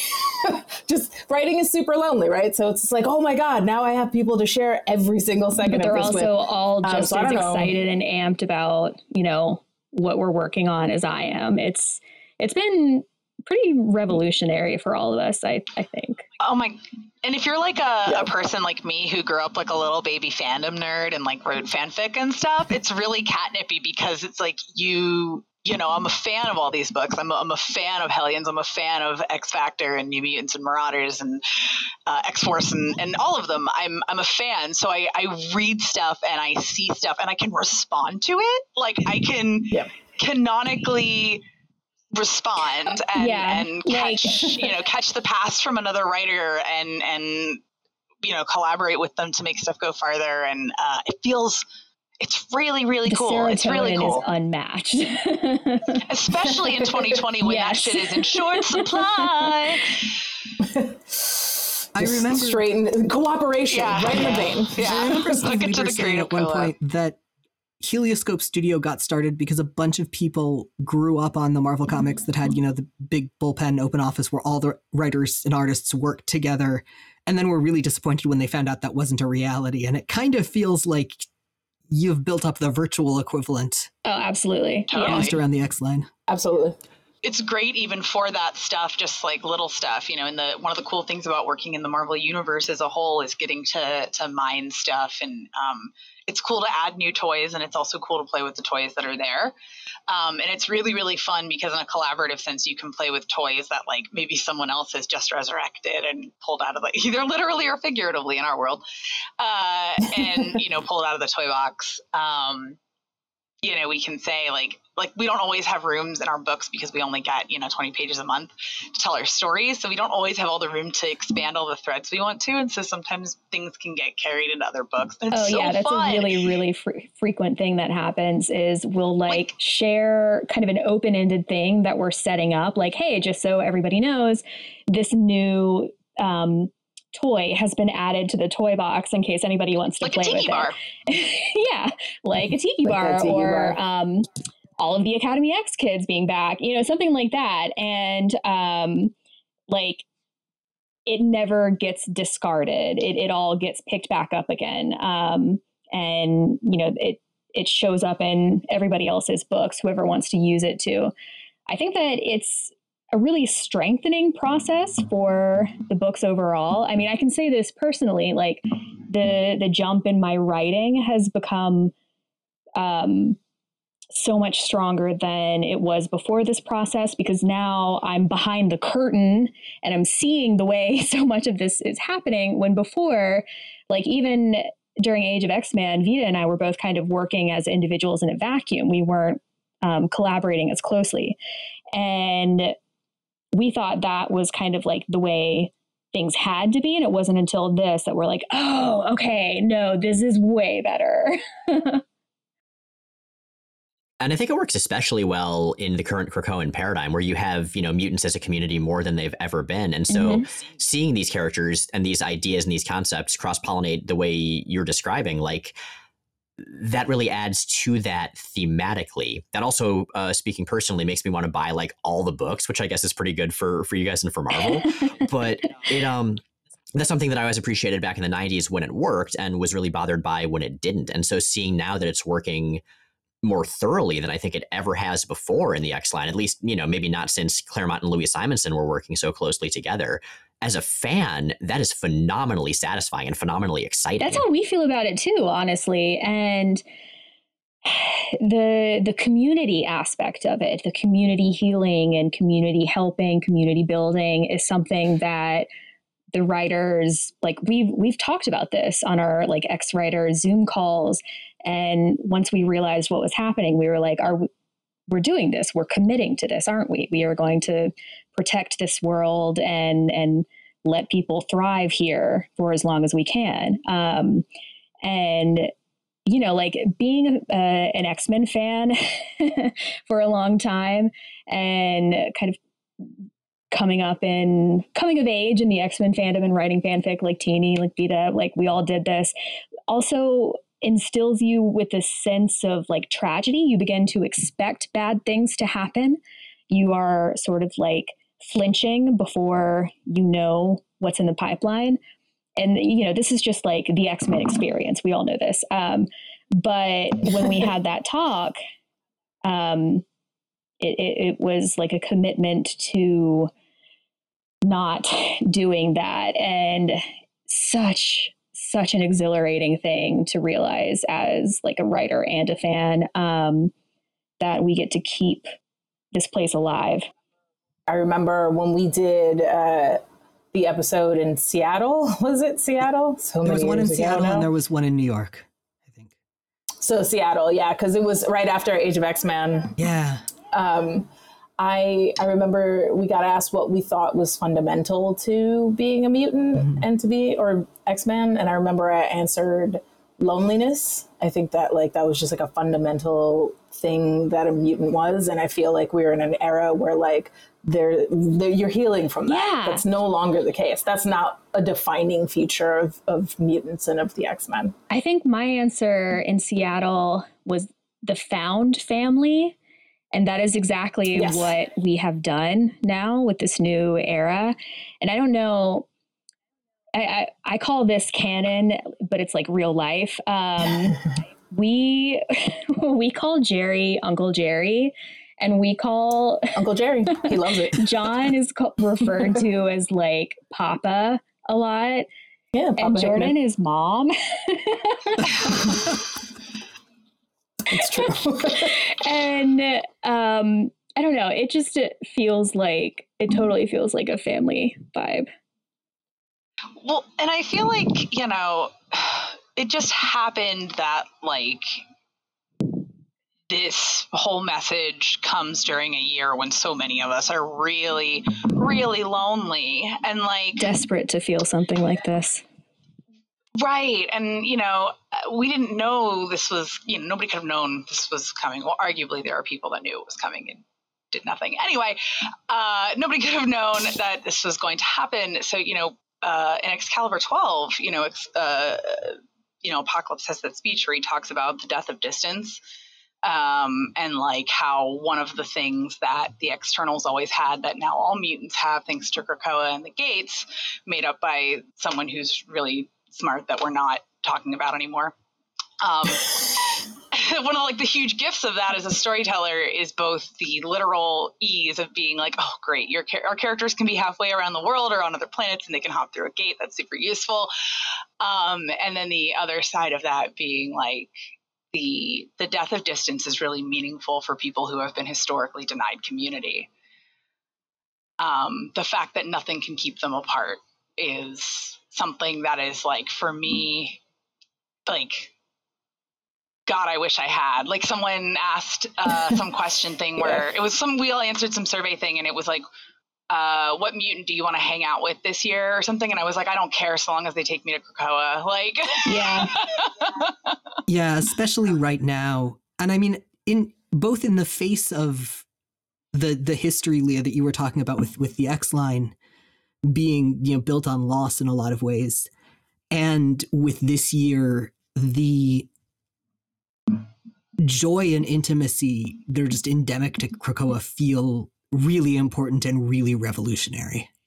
I feel exactly the same way. And at my very first X Summit meeting, which would have been like, the first wave of books, Teeny, John, all of them, their second X Summit meeting, but it was the first for Vita and me. One of the moments that really like seared itself in my brain was, we had been sitting down for like half an hour or something at this point. We're just like ramping up and getting into things. And John, sorry, our wizard, he like slapped his palm on the table because he was explaining kind of like a core concept behind like this entire revitalization of the line. And he was like, we have to give them wins, because he was referring to, this legacy of unyielding tragedy in the X-Men line. And like the fact that this wizard was so adamant and passionate about it, like we have to give them wins. And he meant readers. He did not mean the X-Men themselves. He was talking about fans. And the fan in me heard that and just like ascended. It was amazing.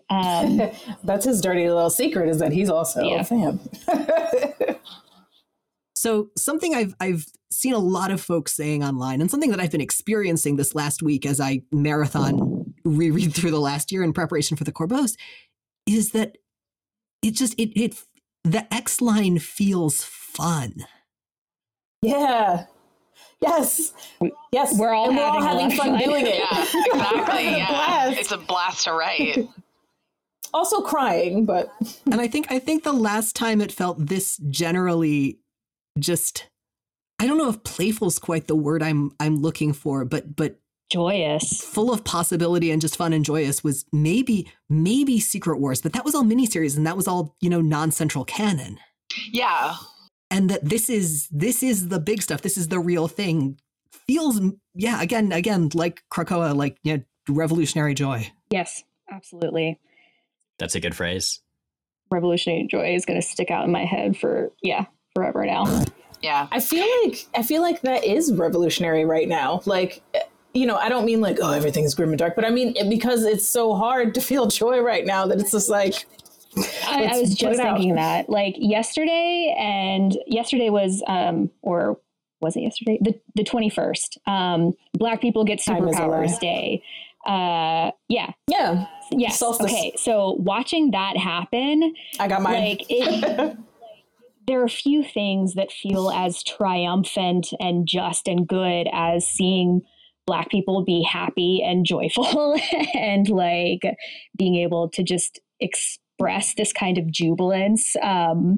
Like that is the most revolutionary thing. And I think that in this political climate, especially with everything going on, the pandemic too, being able to give people an opportunity to feel something like that has been a sort of radicalization process for me. Where yeah, Moira? Where it matters in a different way. It mattered before, and it's all the more significant now. Keeping the gates open, making sure that there is a place where people can come and feel safe and happy and joyous. That is revolutionary. Yeah, it feels really lucky this year to be able to escape to Krakoa. Like it's really healing, and I feel so super lucky to have this place both creatively and fiction, and this sandbox to play in creatively, and also these people to work with professionally. Yeah, these are my siblings right here that I'm darkened your doorstep with these ghosts. Ten of Swords for me was like I know I wrote an issue, but like I was just full fan mode. Like I was just like, oh my God, yeah. Do you see this? Do you see that this? whole process this is amazing. too. They have 1 million swords. There's 1 million. And also just, there was like watching fans, even like people who were like, I don't even read X-Men, but I'm reading this. Like I want to read this. Being like, I don't know, man. I've never seen so many people go, oh my God, they're there and they're there too. This is crazy. How do you fit so many X-Men? I'm like, it's one island. It's one island. They're all this is what we do. Like, this is what the X line is now. It's community. Yeah. Yeah. There is one thing that's on the tip of my tongue that I want to say about, like the fandom vibe and how that has changed, in recent years, because or the past year, I would say, I think in any conversation when we're talking about how the X-Men fandom has changed over the past year, it's also a really important thing to note that it's not just because of the books that, we're putting out right now. It's also because of you guys. I know you saw like that Mother Jones article about how y'all like completely transformed the X-Men fandom.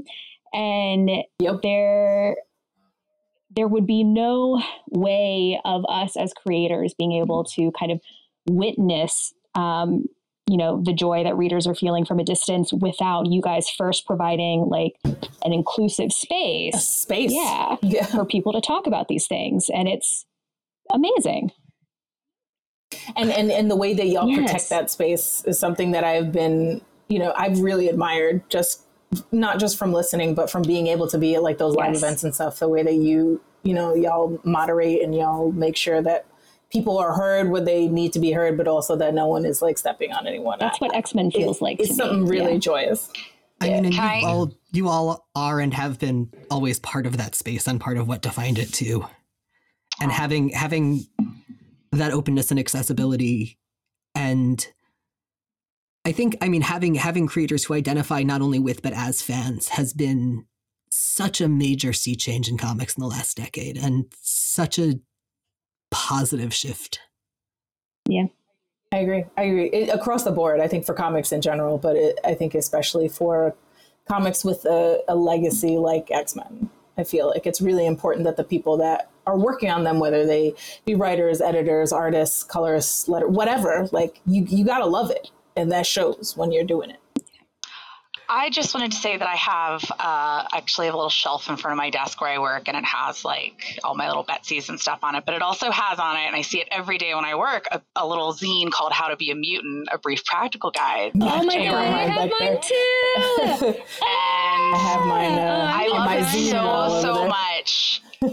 Yeah. And I keep on meaning to reformat that, so I can stick it up for free on Gumroad and not doing it. And I will try to do that by the time this episode goes up. You really should. I just wanted literally to say, tearing up thinking about that. Yeah, it's such a beautiful piece. I have read it again and again this year, Jay, and I just, we don't have a Christmas poem, but if I could just read the last few sentences of it this year, because I think it's so fitting this year and it's so beautiful, and I've read it so many times. These are Jay's words, but I think they're beautiful.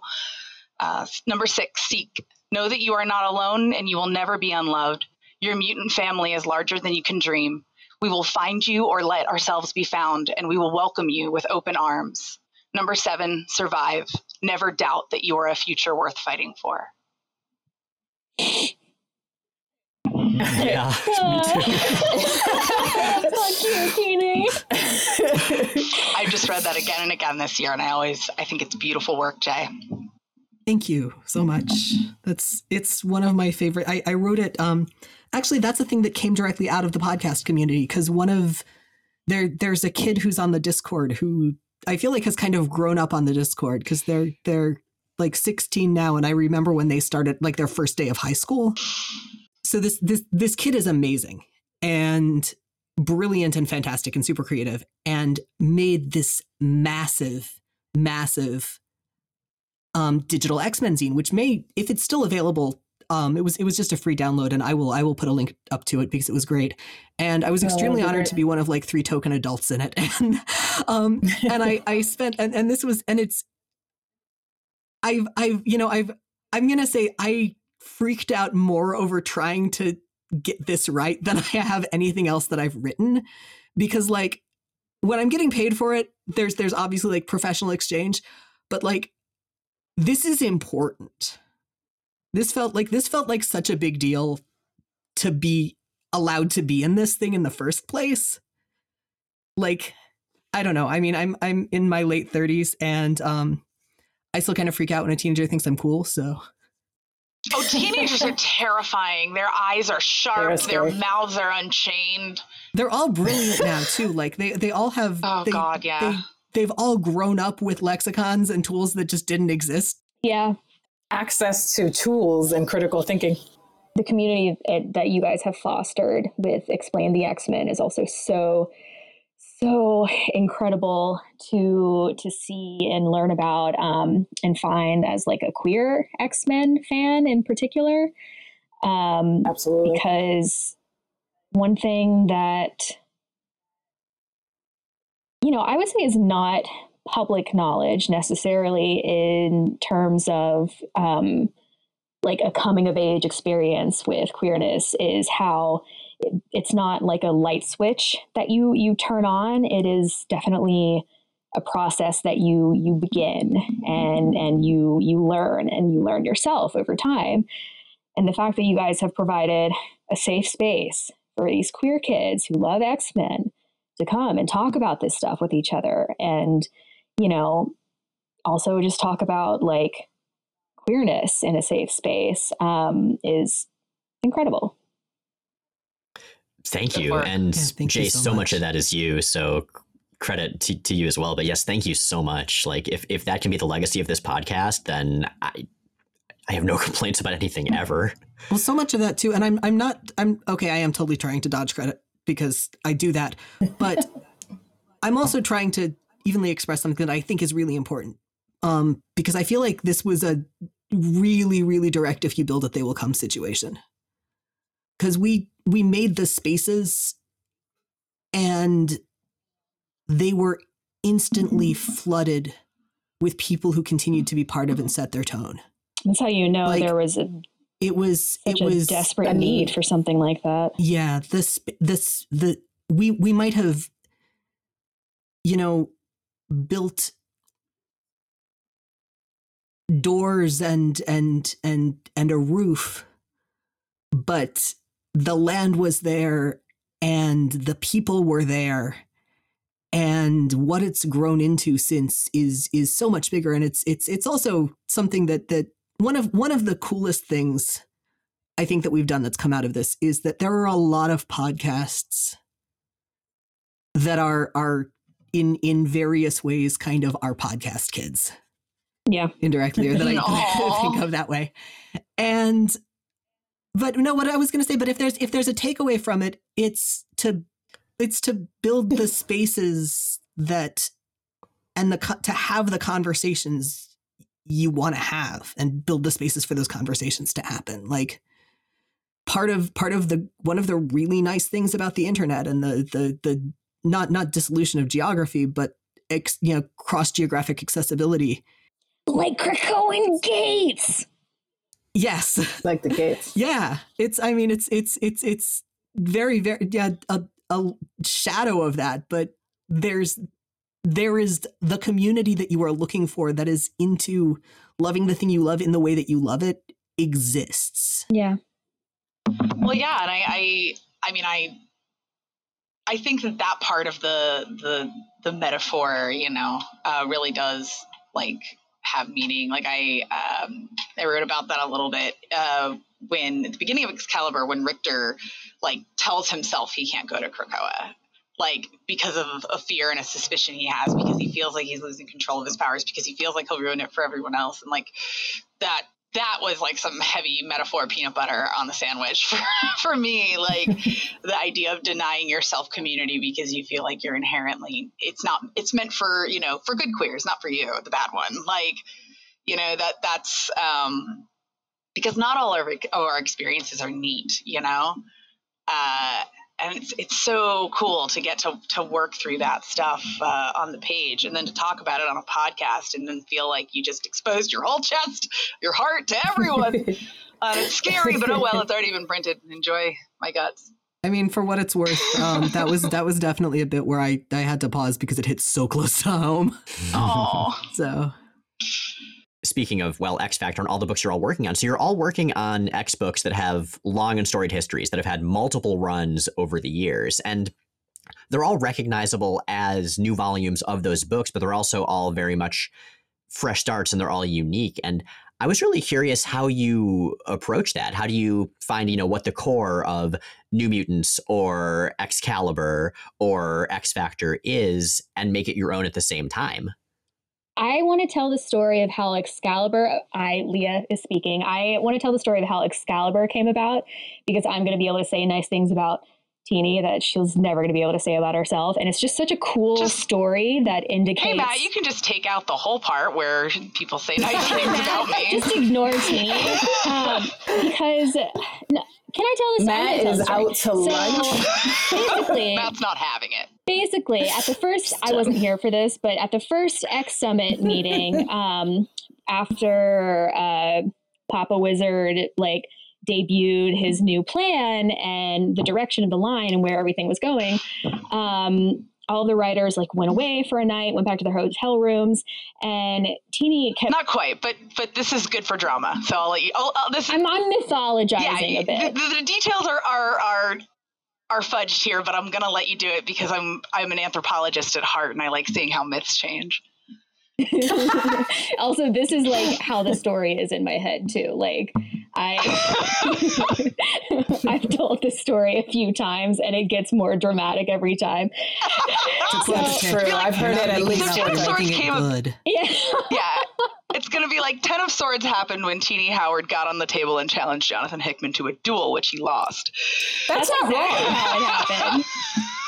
10 of Swords That's happened right. because we were like, all right, so we need to do an event. What's cool? Swords. What's cooler than like one sword? More swords. We just started More chanting and swords, hitting the large table. I wife. remember that. Yeah. That was true. Yes, we Large chanted until... wife. Doug's Also. large wife. Yeah, and Jordan is had true. to call in people to tranquilize us, and then they got mad. It's fine. And we wouldn't stop. Okay, so anyway, the Papa Hickman, Wizard debuted his new X-Men line, his ideas for it, and the writers were digesting that and thinking about it for a while. And Teenie started to think about what the development of mutant magic would look like, because now they finally have the opportunity to grow and evolve these ideas because they're not so worried about survival anymore. And, she was thinking about it and what it would look like and who would be there and how it would happen. And when she presented these thoughts and ideas to, this wizard, afterwards he paused for a second and he was like, well, you know what that is, right? That's Excalibur. Yeah, and then, that's more or less it. And then, and then at the same time, and then also the other part of the story that I love is that one of the things, there were a couple characters who were in a position at the beginning of this that we were either they'd been sidelined and we knew we wanted to bring them back, or someone had a really good story for them that we knew we wanted to fit in, or they were in a period of flux and they could really use a makeover, And Betsy was one of those. There was kind of this, and what of Betsy Braddock kind of tacked on to some of these early discussions. So the second part of that was, John was like, that's Excalibur. And then the way I remember it in my head at the same time, all three of us were like, oh, and Betsy's Captain Britain. That. It was yeah, of course. And so then it kind of, that was the thing that originally came out of, was this idea of both Apocalypse as the priest who would try to go back and reclaim the cultural development that was lost to his people, which turns out to be in service of something much stranger and greater and more personal to him. And Betsy Braddock is in the shoes of what is typically her brother Brian Braddock, and we learn over the first 12 issues in 10 of Swords whether or not she will be able to maintain her role as Captain Britain. Yeah, so that's how it pretty much happened for all of our books, to answer your question, I'm telling that story next. So no, I'm telling that story. Listen, I'm telling my and Teenie's reaction to it first, because it had the same energy. I know you would not tell the story correctly, Vita. Vita's entrance to New Mutants was belated. It was not given to them right off the bat, and I did have the privilege of following both Jonathan and Ed, who are both they laid down quite the gauntlet there. So they did, absolutely, but the reaction that Teenie and I had when Vita, the day, moments after Vita had found out about this, had been asked, how do you feel about taking over New Mutants? Vita came and talked to Teenie and I about it. Our reaction was instantaneous and loud. It has the feeling that, and anybody who knows Vita's writing had the same reaction when they found out about Vita writing New Mutants, which was holy shit, that's the best thing ever. Yes. I think that may actually be literally what T or I said to the other on learning that. Literally. And it is exactly the reaction that Teenie and I had, and had to keep a secret for months until it was actually announced. And thank God I didn't have to go anywhere or talk to anyone. But the moment Vita started working on New Mutants and like plotting it out and coming up with their stories for it, it just affirmed like what Teeny called us being title hype witches the day that we found out about it, which was that this is perfect. Their ideas for it are perfect. The pacing is perfect. The character moments. It is New Mutants. You are building this up so much. Oh Shut up. Having just read the first issue, I mean, I can't guarantee that it maintains that, but the first issue lives up to that. It gets better. As someone who has read the issues after what you just read, it gets better every issue. It's very, very good. And, Vita and Rod are fire. Yeah. Rod is a dream to work with. But it also maintains, like, you know, what you were saying, Miles, about the recognizable aspects of these legacy books that we have. New Mutants, Vita's and Rod's New Mutants absolutely does this. It maintains the core vibe, like the what makes New Mutants feel like New Mutants, just like Teeny's does the, you know, the magic, the myth, the quest narratives, what makes Excalibur feel like Excalibur. I feel like too, I got off lucky in that, you know, things were already up and running, not just for the you know, new paradigm in the X line, but also in the book specifically.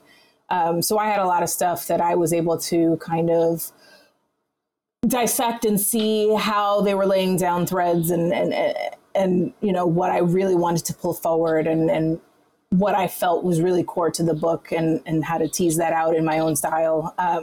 I was really lucky in that way. I feel like, you know, both Teeny and Leah had to kind of like whole cloth be like, this is exactly what, you know, Excalibur and X Factor are now. I will build this house. Whereas I was like, I'm just going to redecorate a little bit. There's some cobwebs. I'm just going to take that down. Like, I'm going to change the throw on the couch. And then I'm going to invite everyone over for a party. Which Remember parties? Very lucky. Remember parties? Yeah. It's a myth. Vita was the one who came up with, you know, this really strong, forward-thinking, absolutely on point and correct concept of putting Warpath in tiny gym shorts, by the way. Yes.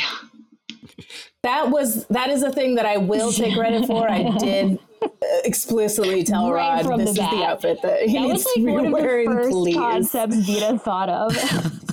First appearance of Warpath's thighs, honestly. Like, slab it, frame it, grade it. Beautiful.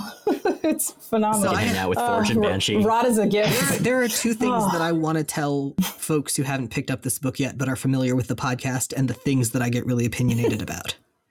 The first one is that, so I figured out really early on which character the intro was about. And Fair. I'm fair. so excited about that focus from that direction. It's nothing I ever expected, and it's something that's it's something that's simultaneously totally unexpected and totally overdue. It's fantastic. Mm-hmm. The second thing is about the art, and that is that Rod Reese draws is a great artist in general, but draws goddamn amazing Warlock. Mm-hmm. So good. Oh, Pegasus so good, Warlock, so by the way, noodly. was a Rod idea. Yeah, 100%. 100% Rod. He's a genius. He also has a ton of fun with it. Like, I try to give him as much room as I can because I've seen what he can do. Yeah, So I'm that was like, what I wanted to do. You draw, I don't draw. Just do whatever you want. Make sure and I'll just throw weird suggestions, and he's like, "How can I make this weirder she didn't need to hear and it. way funnier?" He's I have so this funny. screenshot of me No. making fun of Vita's scripting style in the New Mutants channel on the X Slack in front of Vita's That is editors. how it happened in the script. Because it's just so like They read the script. adorable and wholesome to me, the way like Vita will you know, throw out a suggestion and then be sure to say, and this is like in a script, and then be sure to say like, Rod, but you do whatever you want, like don't feel beholden to that, blah, blah, blah. But meanwhile, Rod has already like sprinted off in the direction of that first example, which was giant kin, you know, like they're just totally vibing right now, and it's so great. I mean, Leah has the hardest job in the X line right now, legitimately, which is to go all that stuff about like resurrection and death and all of those questions and literally the rules that allow this society to like function. That's her book. Good luck. That's only a slight exaggeration. This is like... That's not an exaggeration at all. That's literally not an exaggeration at all. Well, like this was stated out loud to me by Hickman at my first X Summit meeting. Like, you have the hardest book to write because of those reasons. And I think that, like, I don't think I could fathom anyone else coming up with kind of the approach that you've come up with while also incorporating, and this is something we talk about off mic all the time, these amazing character moments, because having to do all that heavy lifting for Resurrection, for Krakoa in general, that might, a lesser writer might not be able to also put heart into the book because there's so much stuff that you would have to do, but you managed to do it all. Leah's X Factor. It's not anyone else's. It is not a cover song at all. And I think that it was a concept that was needed on the island. And I think that there are a lot of writers who would have done it in a lot less personally inspired way. And Leah's solution is not, it's not always, out of the box detective noir. It's not always pure, X-Men. It's romance and mystery. And these are characters that it's one of those books where, I mean, Hellions is also very, very much a book like this, where you can love it even if you've never heard of any of these characters before, because Leah just handles them with such, I mean, like, you're moving chess pieces, dude. You move them so well, and like their emotional, like their emotional arcs are so complete and total that like what you get from X Factor is really super interestingly, it's the book that I think is the most about what it's like to live on Krakoa, which is the book that so many people desperately want. I agree. Which it delivers. I was going to say, Vita's analogy about coming into a house and redecorating with New Mutants is actually kind of what X Factor feels like for me, because like my marching orders or the kind of like mission statement of this book was to like kind of be the what's the word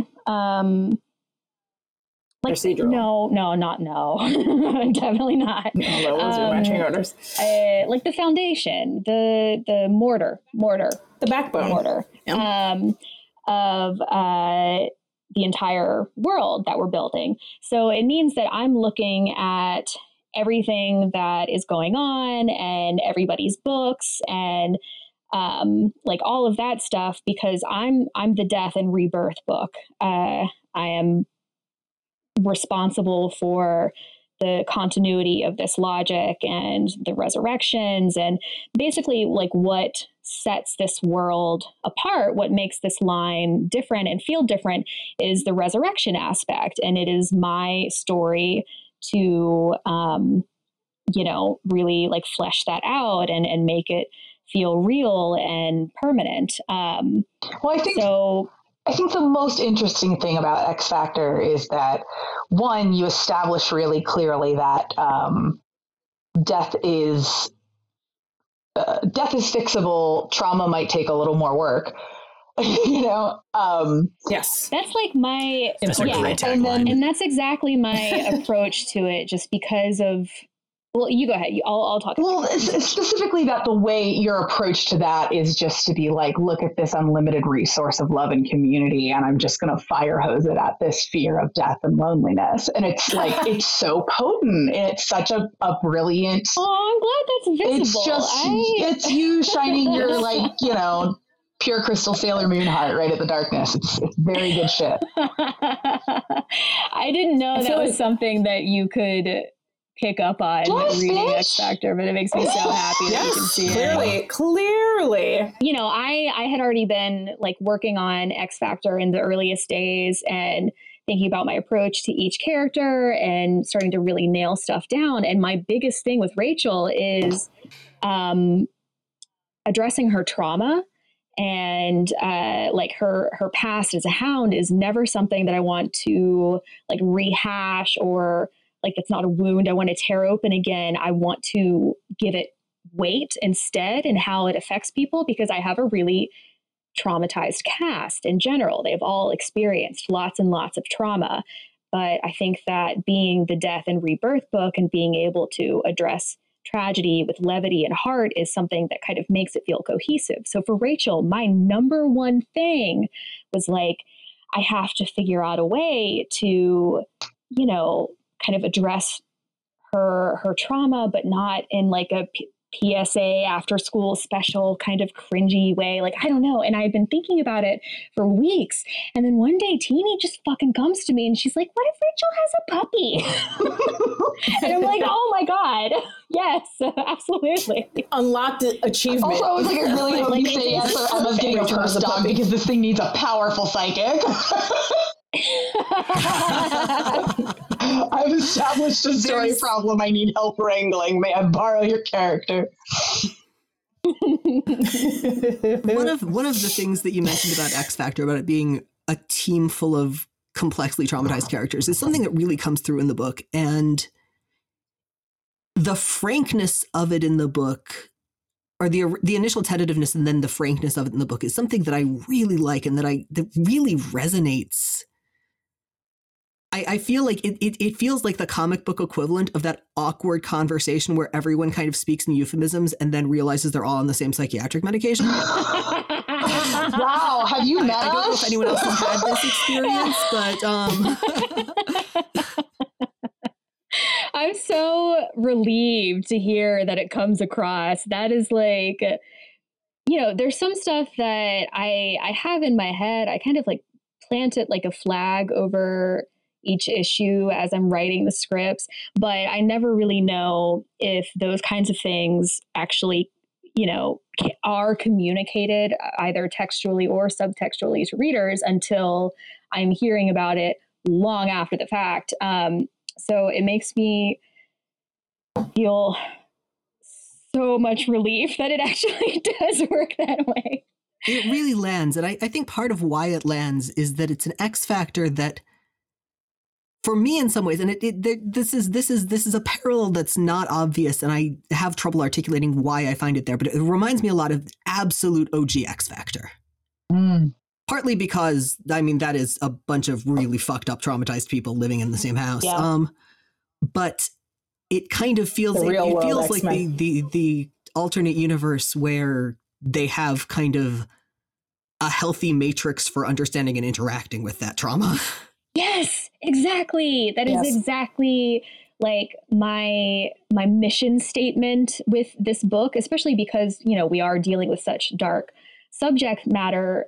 X Factor is the like murder and missing persons book, first and foremost. But I always want it to be a supportive space, because this is now a deathless culture where we are bringing people back, and I'm working with the Five too. And one of their like biggest concerns is making sure that the transition back from death is not jarring, that like it feels healing and welcoming, but having characters with different kinds of traumatizing experiences in their histories, and like such different personalities that each of them is going to be dealing with things in a different way. And I also have like two characters with, you know, textual mental illness. It's something that I can see the intersections of a lot in their dynamic as like a found family and a team working together. And this is something that you bring to the table in general. And I think that you just incorporating it so much, not just in X Factor, but in the way that you kind of talk about the X-Men has affected just the room, right? Like I see other people in the room becoming much more aware of those things as they go along. And it's really cool to watch. I'm one of those people. I think that like, you know, we have a billion conversations because we talk to each other every day, but also just seeing the way that you're able to incorporate these kinds of things and be so mindful and additive in X Factor makes me want to do that kind of thing in New Mutants, and also makes me aware of the fact that like there's no need to fall into kind of, I don't want to say traps, but like into well-worn paths about how, you know, to handle characters. I think that, you know, what you bring to everyone in the room is this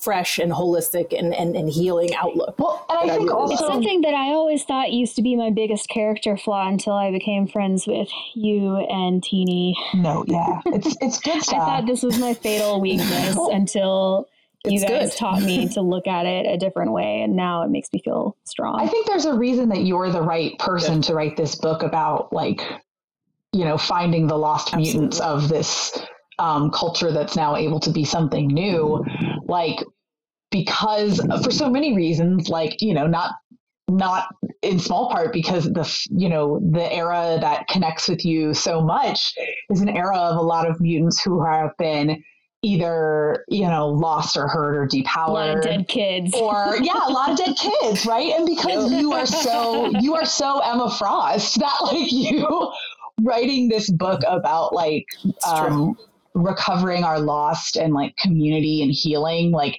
that is something that is just it is a genuine catharsis for me. It is something, it is something that comes so naturally to you as a fan of X books. And so having you in the room writing one that is about soothing a thing that is a real cultural pain, a thing that is a unique challenge for Krakoa, and also something really specific to X-Men fans, which is the idea that like maybe your favorite has been forgotten, you know?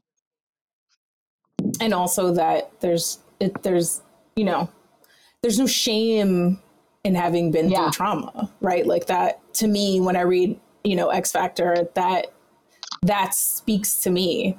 I was rereading the post Ten of Swords issue, so I won't spoil it, Jay.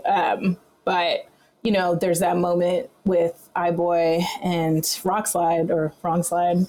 And I was like anyone else, like writing that book could have been like, oh, this is such a tragedy. This character is so tragic, blah, blah, blah. And like had all the characters handle it in that way. And you're just like, oh, you know, you had iBoy. Yeah. Like, well, that's who iBoy is. Hello. Like, that's his character. He's somebody who can see everything you're feeling based on your, that's right. Like, you know, posture. It's, that's right.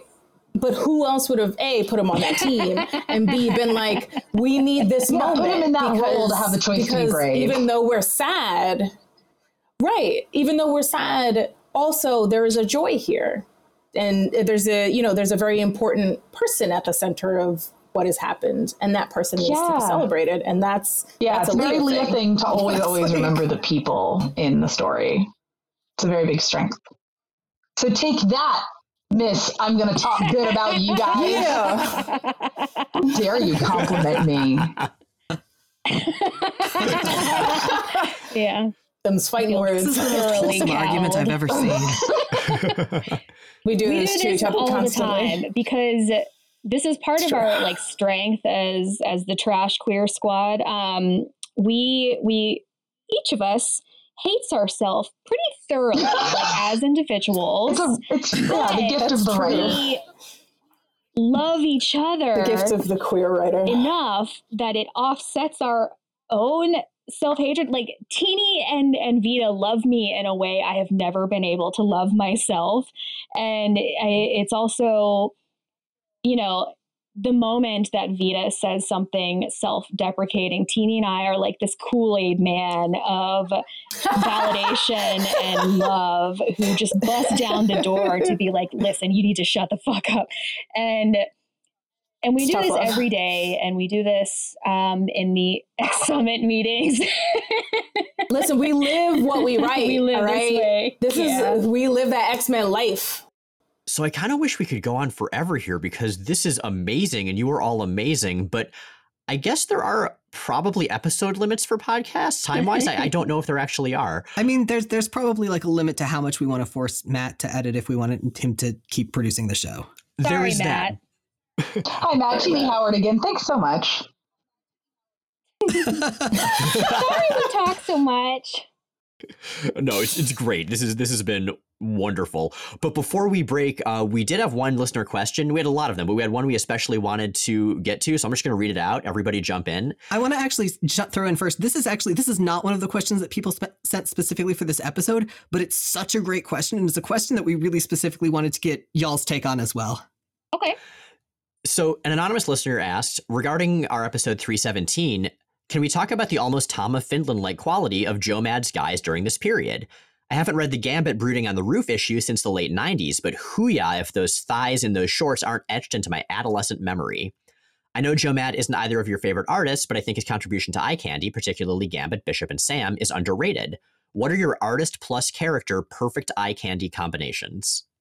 Ooh. I mean, for me, it's you can't ask the feral bisexuals that we have too many options here. I have a clear go-to, and that is the himbo-ness of Chris Claremont's Brian Braddock with Alan Davis's ability to draw that butt in those white pants. That's like the most ideal thing to me is like a Claremont Brian Braddock drawn by Alan Davis with that beautiful eye candy. God Save the Queen bouquet. Hell yes. Yeah, I was going to go straight to Alan Davis too, but Nightcrawler. Oh, yeah. I was going to go straight to Alan Davis too, but Rachel. Yeah, oh my God. I know it's a stereotype. I had the biggest crush on Alan Davis's Kitty when I was a kid, so... For Rachel, I would actually say Paul Smith because Paul Smith draws a much butcher Rachel. Oh, you know what?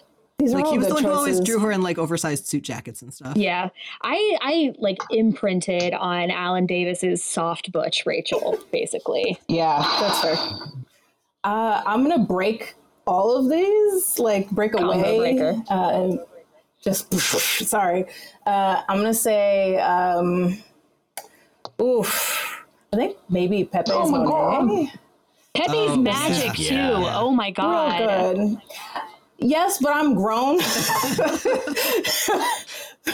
Also, Monet is mean, and I don't know why I'm into that, but I'm into her specifically being just so mean over her shoulder. So I'm gonna go with that. Although I will say, anyone that was in Ten of Swords, drawn by any of the people. I was just gonna say, like, I bring up magic. Everyone is because beautiful. There's this one panel where he drew magic laying down, and her stomach, her little tummy was just so like soft and realistic looking that Teeny and I have been obsessed with it for months. Yeah. And every time we see it again, we show it to each other like, look. I'm pretty sure I wrote that page, and I'm pretty sure that when Pepe sent the pencils, I was like, look.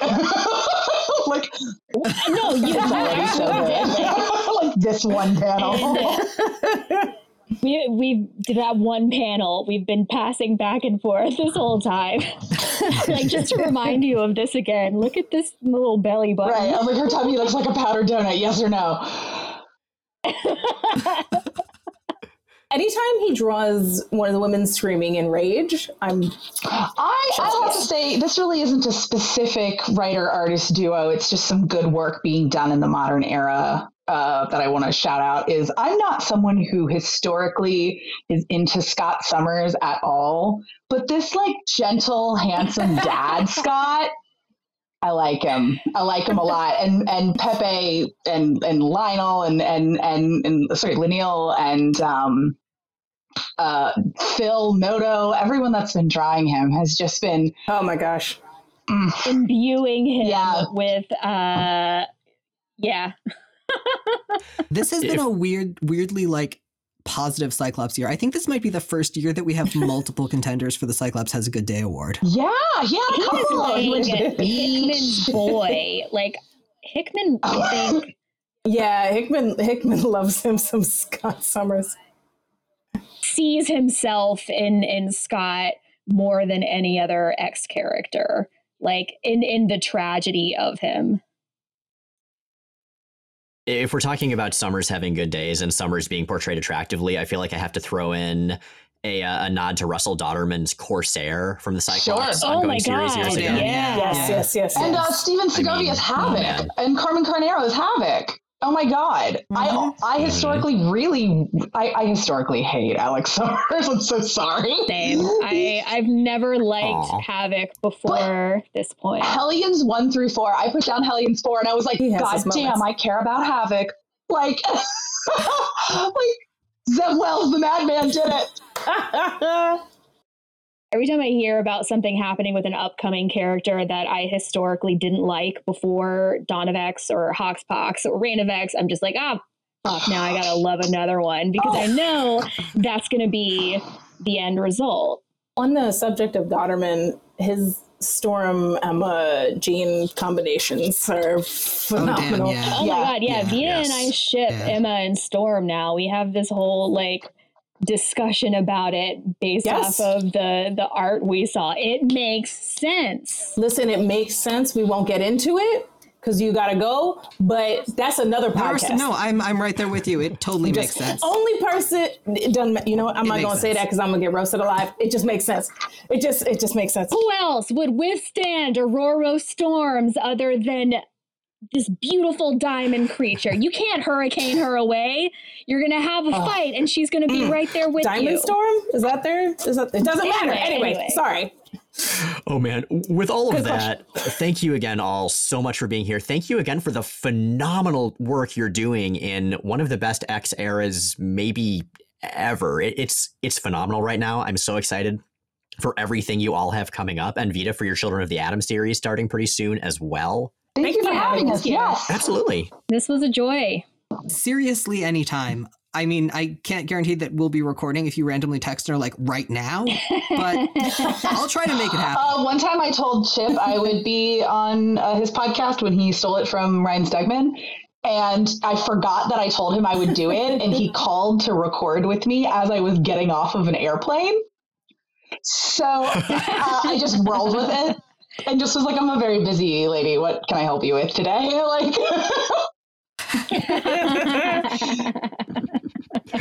So, I might do that. There's precedent. Okay. So we've talked about the books you're currently doing. Where can people find you each online? And is there anything else that you've been working on that you want to talk about? You can find me most places under Handax, and on Twitter, I'm My Monster is Chic. But I also just want to shout out the Trashed Queer Squad hashtag we've started using, the three of us, on Twitter, because if you want to find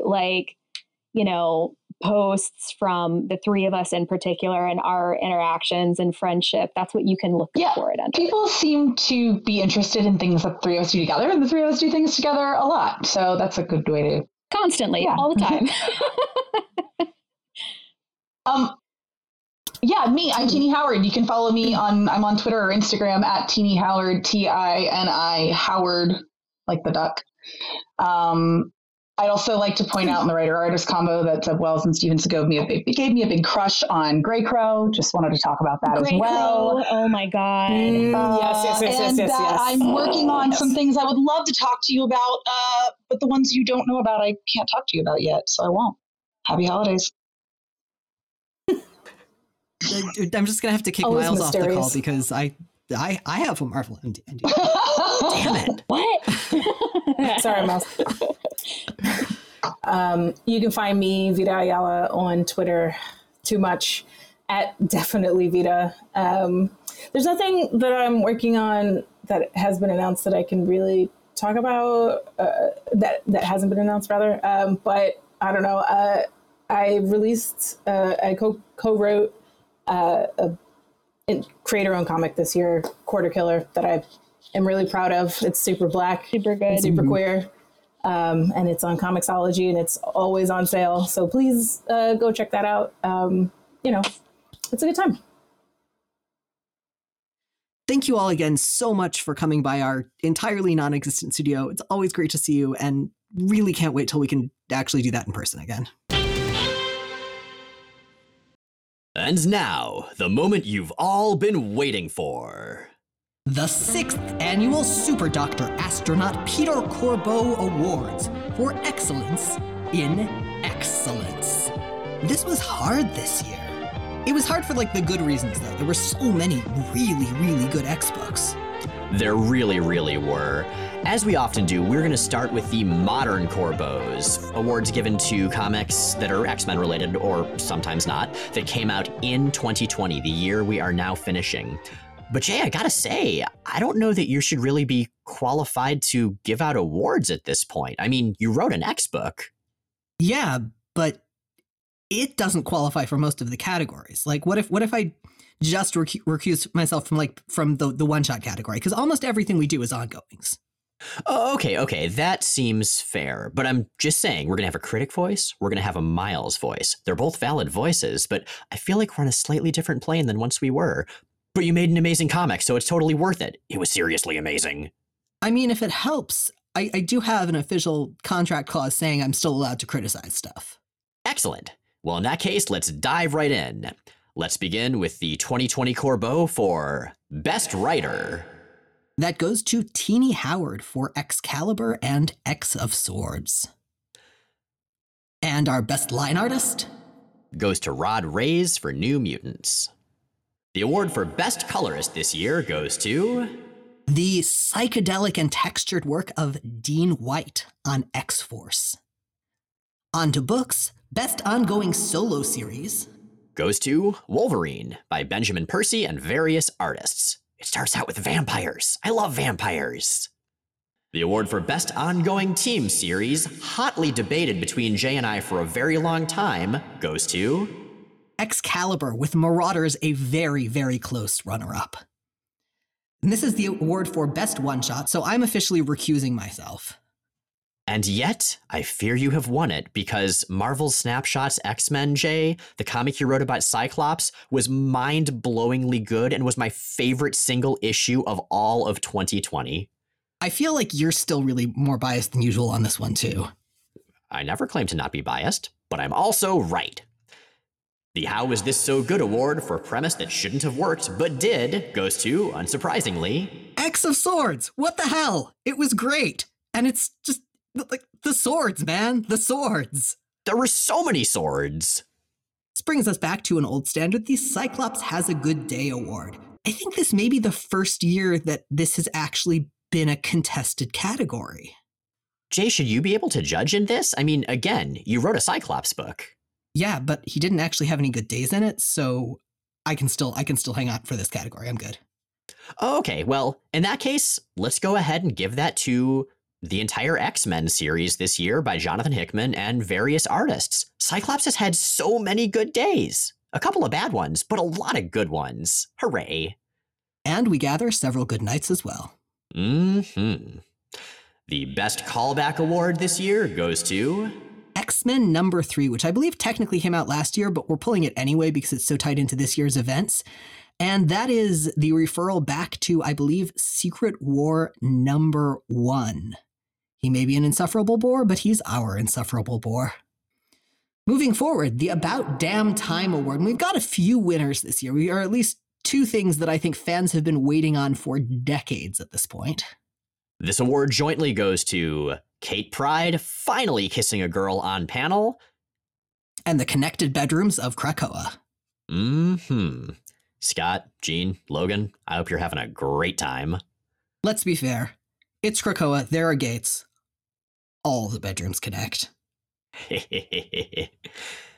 The We Kept It Warm For You award for Most Overdue Character Return. WizKid in Sword, hell yeah! Also Frenzy in Sword? Maybe not Fabian Cortez in Sword. No one was waiting for Fabian Cortez. He's pretty funny in the book, though. Lost and Found award for Character Voice Recovery. This award goes to Rachel Gray in X Factor by Leah Williams, who has fast become one of my favorite characters of the modern era. Speaking of favorite characters, the Madeline Pryor Award for amazing characters who deserved better goes, once again, to Madeline Pryor in Hellions. I think she got at least a year off at some point, but The Irene Adler Memorial Award for Most Anticipated Upcoming Series absolutely goes to Children of the Atom by Vita Ayala and Bernard Chang. This book looks wonderful, and I am so excited to finally get a chance to check it out. The Most Amazing Baby... Wait, really, Jay? Yes, really. The Most Amazing Baby Award goes to... Motherfucking Amazing Baby, of course. And finally, the best non-X Marvel comic of 2020 is Immortal Hulk by Al Ewing and various artists. Listeners, if you're not reading this book, do yourself a favor and check it out, assuming you don't mind truly disturbing body and psychological horror. That brings us to the classic Corbos. This is where we look back at the titles that we covered on the podcast over the entirety of 2020, including this year, all of Age of Apocalypse. Want to get us started, Miles? Absolutely. Let's start with the Buried Treasure Award for popularly overlooked brilliance. It's going to go to the series actually that we covered today. Technically, we recorded this in 2020, so we're going to say it counts. It's The Further Adventures of Cyclops and Phoenix. As always, we're following that straight up with the ABD Award for why Havoc still hasn't finished his dissertation. This year, he was too busy losing control of his powers, getting kidnapped, deliberately walking into a trap without leaving a note, and getting kidnapped again. The Epoch Award for positive definition of an X era goes to Fabian Nicieza, whose last run we wrapped up this year, and who returned us to the X-Men and the X-Line that we loved with a new voice and a new spin, and whom we're going to miss like hell as we go forward. The Florida Department of Education Award for Most Overblown Sexual Cautionary Tale goes to Gambit and Rogue's kiss at the end of the world that turned out to not actually be the end of the world, and thus led to Gambit's coma, Rogue's ill-advised, scantily clad and Iceman-chaperoned road trip, and a big old fight in an exceptionally dramatic theater, plus even wackier stuff we'll get to next year where that kiss may win this award once again. The Fearful Serendipity Award for accidentally on-the-nose podcast coverage timing hitting the Age of Apocalypse in 2020, precisely at the start of popular awareness of the COVID pandemic, was a little ridiculous. That was a thing.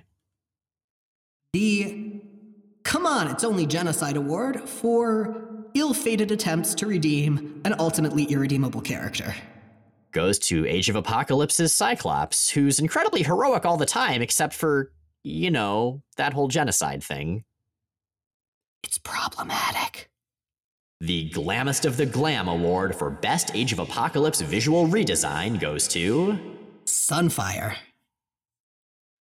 The We've Already Got One of Those award for character, team, or series we'd much rather have seen transported to the 616 than Nate Gray goes to some friends of Nate Gray, the Age of Apocalypse version of Forge and his players. The Adamantium Parking Ticket Award goes to Age of Apocalypse's Weapon X and Jean Grey crashing their stolen Sentinel into Big Ben. 'Cause why not? Seriously, there was just a Sentinel butt sticking out of that giant clock building for the rest of the Age of Apocalypse. It was great. Making the Bad Look Good Award for Best Dystopian Hellscape Visuals goes to Chris Bichello for Age of Apocalypse's Generation Next miniseries. Wow. The Best Book in the Worst Timeline Award goes to Factor X of the Age of Apocalypse. The Sure Why Not Award for shaky but delightful premise goes to The Uncreated as seen in Excalibur and the Starjammers. They are killers of God and their only weak point is PowerPoint. Nice. The Layla Miller Award for Most Improved Character goes to Adam X, the Extreme, for X-Men Volume 2, number 39. You know, the one where he gently set Grandpa Summers' blood on fire to keep him warm in a blizzard. Aw. Genuinely great issue. The Exquisite Corpse Award for character furthest from their initial concept. It's awarded to Random, originally a parody of DC's Lobo, now a sad, lonely teenager. The Douglock Memorial Award for Best X Friendship goes hands down this year to Iceman and Rogue. The Jay's Feelings Award goes to X Factor 115, obviously. I'm surprised you told us about that instead of just running off to Alaska. Who says I didn't? The golden final straw for the moment that finally shattered our tenuous grasp on sanity goes to the fucking leprechauns, or elves, or whatever they are, from Generation X number 8 and 9. Ugh! And specifically to Eamon O'Donnell, who may or may not be one of them. We may never know. The Future Past Award for Most Anticipated Upcoming Series Coverage goes to the controversial Road Trip X-Force era. I'm really curious about that one. We'll see how it goes. Yeah, likewise. That brings us to a final award. This is the one that bridges the modern and classic corpos, and that goes to the best listeners of any podcast ever. And those are you. All of you. Every single one of you listening to this or any of our episodes. You're wonderful and we love you. We've known for a long time that we had a super, super kick-ass community around this podcast, that you were phenomenal people. Watching the way y'all have stepped up for each other this last year and stayed engaged and been there, seeing the stuff you've written to us, seeing the stuff you've written in public, like there is no year where that has been more evident. We've actually got a special shout out this year. That is to Icon UK, to whom we are awarding the Why We Read the Comments Award. We get a lot of kick-ass comments and kick-ass commenters, but Icon UK has been a mainstay since pretty near the start, and this year hit over 1,000 comments total, not just this year. Damn. Very freaking nice, and thank you so much, Icon. And thanks to everybody. Thanks to all of our listeners who have listened, who have gotten in touch with us, who have talked to us at conventions back when they were a thing. Thank you to our patrons. You are the folks who keep us on the air, who keep us able to keep doing this, and to keep us able to keep doing this free of outside advertising or really any kind of network. Like, we're able to stay independent. We're able to do the things we want to do. We're able to respond to the things you want to respond to and stay answerable to you and you alone because of those folks. And we are so glad and so grateful for that. We also want to make sure we thank a few specific people at the end of this very challenging year. Most recently, Vita, Teeny, and Leah, thank you for coming on the show and having a great conversation with us. And thank you for making amazing X-Books. You're all amazing. Thank you today, every day, and always to our amazing, amazing producer, Matt Hunter, who at this point has produced more of our show than anybody else, and who we are so lucky and so glad and so excited to be able to go into this new year continuing to work with. For real. Matt, you were great. Thank you extra for working on this giant goddamn episode right here. Thank you also to, I feel like this particular episode, I should add a thanks to someone who is almost definitely not listening to the show. That is Dr. David J. Bradshaw, who is pretty much responsible for everything I know about the Victorian era and its literature. We also want to thank David Wynn, who draws incredible episode art for every single episode we do. If you haven't checked it out on our website, you absolutely should. David's a phenomenal artist, and his pieces are alternately moving and hilarious, and we're so happy that they're part of what Jay Miles Explain the X-Men has become. Finally, within our personal lives, we owe massive, massive, massive thanks and gratitude to our partners, T. Fugner and Anna Sheffy. Seriously, we put so much time into this show, and a lot of why we can do so is the incredible support from Anna and from T. Thank you both. And with that, Jay and Miles Explain the X-Men is recorded in New Fairfield, Connecticut, and exiled from Forest Hills, New York, and Portland, Oregon, and produced by Matt Hunter, who also arranged our theme music. You can find more of Matt's work at moon-talk.bandcamp.com. New episodes come out most Sundays on Apple Podcasts, Stitcher, Google Podcasts, Spotify, and at explainthexmen.com. Check out explainthexmen.com for visual companions to every episode. Our show is 100% listener supported. If you'd like to help us stay on the air and ad-free, check out the Patreon link at the top of explainthexmen.com. Next week, we'll be taking our annual post-winter special break. And the week after that, Excalibur gets some Peters and a wolf.